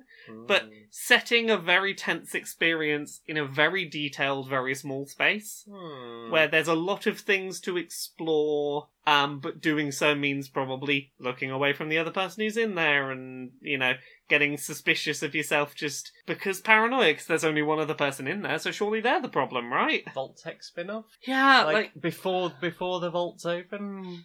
In one of the, like, more, like, we're gonna fuck with you type vaults? Yeah, I like that as a concept that I don't think gets done often enough. Like, something like PT almost did that, where it relied on, like, a very, you know, that was much more based on... within, like, a small I like the idea of repetition within environments that you feel like you know very well at a certain point. Lucy Nevins would like to know, if you could turn into an animal, what would it be? I'd be a giant rainbow battle lynx. I'd be a bunny. I'd have giant paws and big ol' fluffy. I'll just be a cute little bunny. A little fluffy bunny. Little fluffy bunny. Would you ride the giant battle lynx around? Yes, it'd be amazing.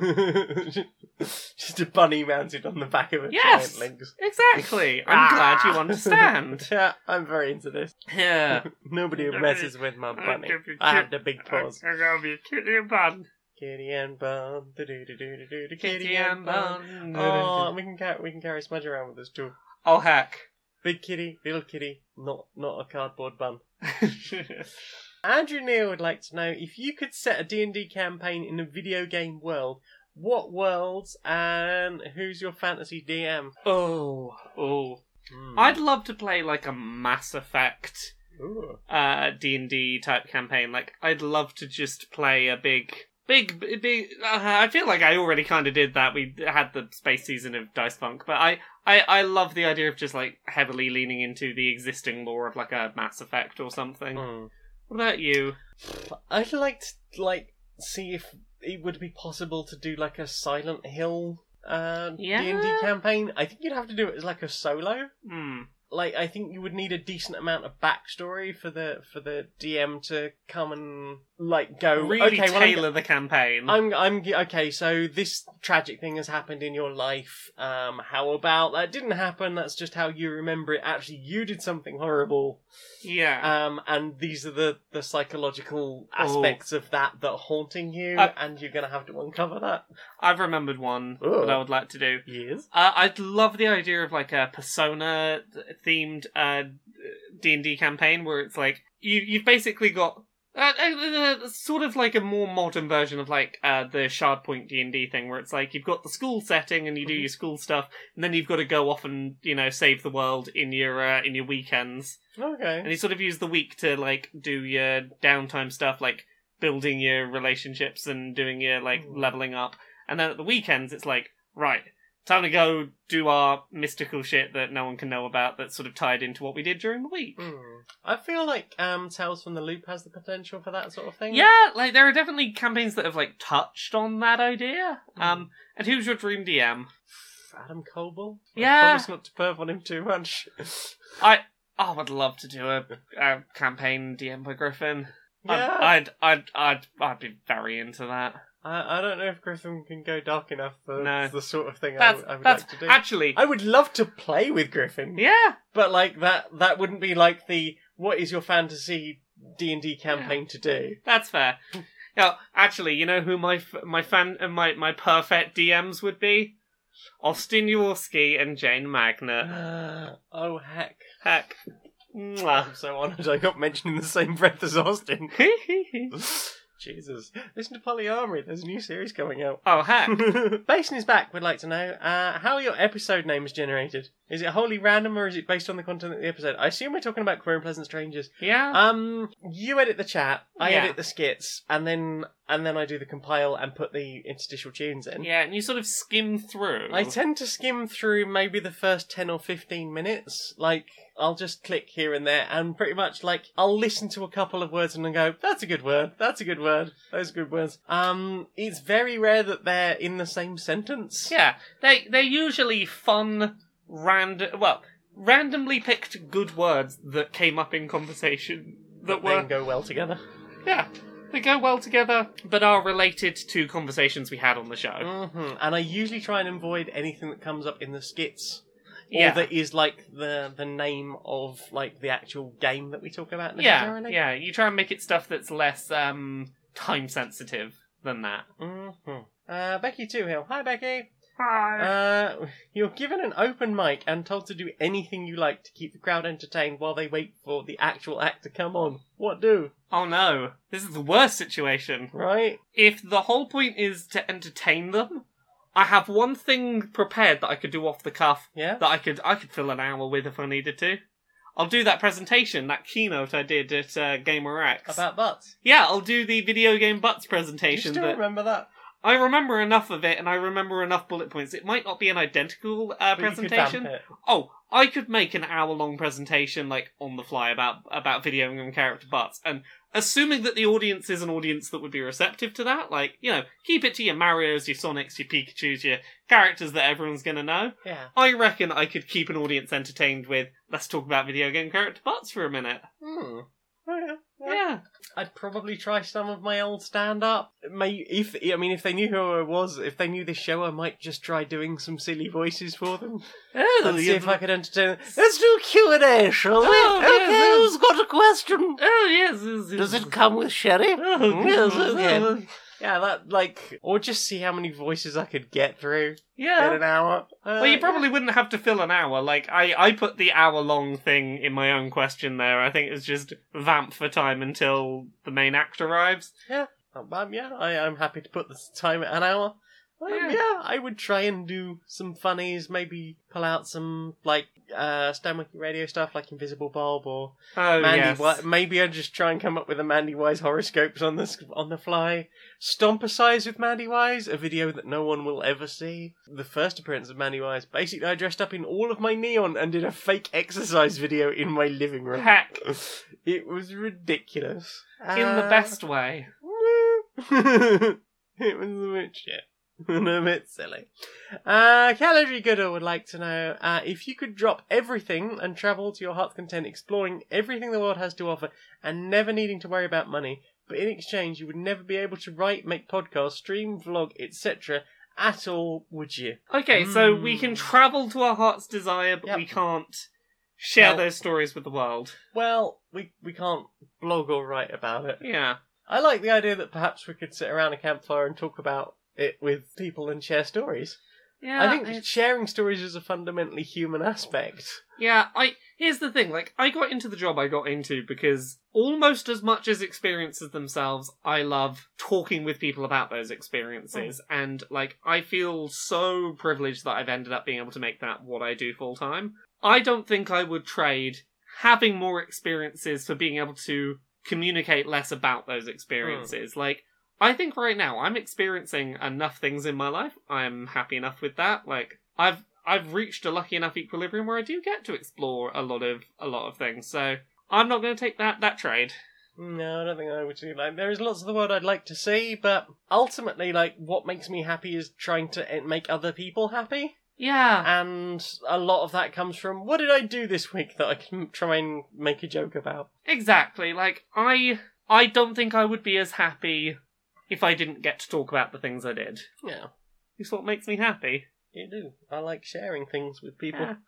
I want to share. I don't want to be a capitalist about my experiences. Yeah, you don't want to have these experiences and be like, and that's my experience, and no one else can share it. No. About This is the silly for thing me. that happened. Yeah. Larry Yellingman says, hi Larry. His coconut gun can fire in spurts. If he shoots you, it's gonna hurt. He's bigger, faster, and stronger too. Who's this member of the DK crew? Oh goodness, I should know this. Please phrase your response in the form of a question. Who is Diddy Kong? He's the one with the coconut gun that fires in spurts. If you shoot you, it's gonna hurt. I will. I don't think know. maybe I'm wrong. My only other option would have been, what is Funky Kong? It is. DK. Yeah. Oh yeah, That's Donkey. That's Donkey Kong. I didn't think it was Donkey Kong that had a coconut gun. Well, apparently he's armed. So the correct answer, I believe, was what is Donkey Kong? What? Who is Donkey Kong? What is Donkey Kong? Who is Donkey Kong for 600? Apparently, Oh no, Diddy Kong has a peanut gun in Smash Brothers. That's what I was thinking of. Oh heck! I was thinking of a Donkey Kong character with that I'd used a gun with. Don't give gorillas guns. No, it could end up very dangerous. And anyway, they already have bananas that they can hold like a gun and go pew pew. Yeah. What more do you want, right? Well, apparently real guns. Real guns don't. No, give the guns, please. No. No give guns. No guns. What if no guns? What if no guns? That is all the questions. All of them? All of the questions. Well then. Time for this. Do you know what I want to see more of? What do you want to see more of? Social Justice Warriors. Social Justice Warriors? Social Justice Warriors. Alright, Larry. Alright, Barry. How you doing? Oh, not too bad, mate. Not too bad. How are you doing? Oh, I'm alright. It's a long week. My throat's been playing up. Yeah, same. I think we might have to keep this conversation fairly short. Yeah, it's one of those weeks. It feels like there's been a lot of talking this week. Yeah. What's how's your week been going though? You anything on your mind this week? Well, you know, I've been pretty busy. Got a lot on work wise, really. You know, but, you know, the end of that, we've just had this long weekend. I still had a few things to do around the house, and then what I really wanted to do was just, take a bit of time to relax and recover. It's not like I'm pretty busy most of the time, so it was important to sort of, do that bit of recovery. Yeah. I had one of those recently, and someone invited me out, said sort of you're free Thursday night, and I was a little sort of like quietly to myself I said I am technically free. I've got Thursday night free. I don't have anything that needs to happen Thursday night. I'm just going to be sitting around, but also, that time was important for me. I'd sort of been looking forward to it. It was some recovery time. It was time that self-care. Yeah, some time that I wasn't doing anything vital with it, on a calendar. It wasn't time that was, already accounted for. But that time off in itself was the thing that needed to be done. Yeah, so, I said to my friend, I'm busy. I'm sorry. I can't come out today. And I felt a little twinge of maybe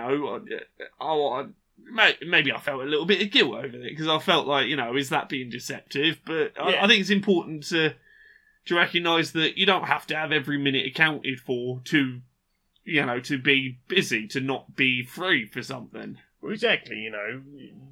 Even if you're not, strictly speaking, a spoonie, the fact that you might have to, have a little bit of a recharge, there's, really nothing wrong with that, needing that time to just recover, relax, and sort of self-care, just sort things out a bit.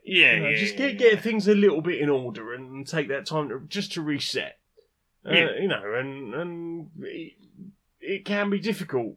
Some people who don't, have those needs for their own mental well-being can see that as, either you're blowing them off or being conceited or, that you don't value them. Yeah, like I've occasionally had the, sometimes you'll talk to someone and I'll invite them to something and they'll be like, I can't come along. And then you might see them on social media, having a tweet or something, or you might see them pop up as playing a video game on their console or something. Yeah. It's like, I know there's the urge to go, I feel a little misled, but you got to go. Maybe that is important for them right now, and they need that to, for their own comfort and to sort themselves out. Maybe they're not feeling social or something. No.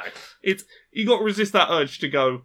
This means that you lied about being busy because it's a gut reaction, and it's something that I know I've got. I value when other people recognise that for me, and I've got to make sure I'm good at recognising that in other people. Absolutely, it's very important to take care of those things and to have that moment of downtime. Like, people talk, we live in a very switched on age, so it's more important than ever that they talk about the fact that people just don't switch off. People don't have like an hour of quiet in maybe even a whole week, just an hour of just nothing. Quiet, no input from the outside. An hour of time to do your own stuff in your own head. Yeah, and it's. I don't even think it's necessarily about mindfulness. No, it's just to give it that name. Like, I think it is just about needing to have a bit of a disconnect from all of the everything.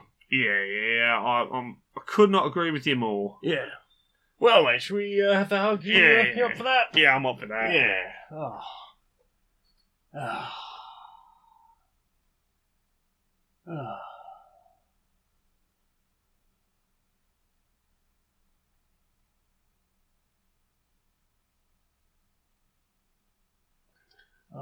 That's a good hug, mate. It's a good hug, So, shall I pop the kettle? Yeah, have a cup of tea. Nice.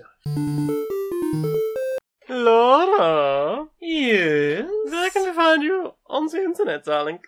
Laura K. Buzz in most of the places. Laura K. Buzz on Twitter, Twitch, YouTube, Patreon. That's the one that pays the bills. If you can afford to chuck me $1 a month or similar in your local currency, that would really help to keep paying the bills. Mm-hmm. There is laurakbuzz.com, where I post links to all of the things I do. There is a bunch of them.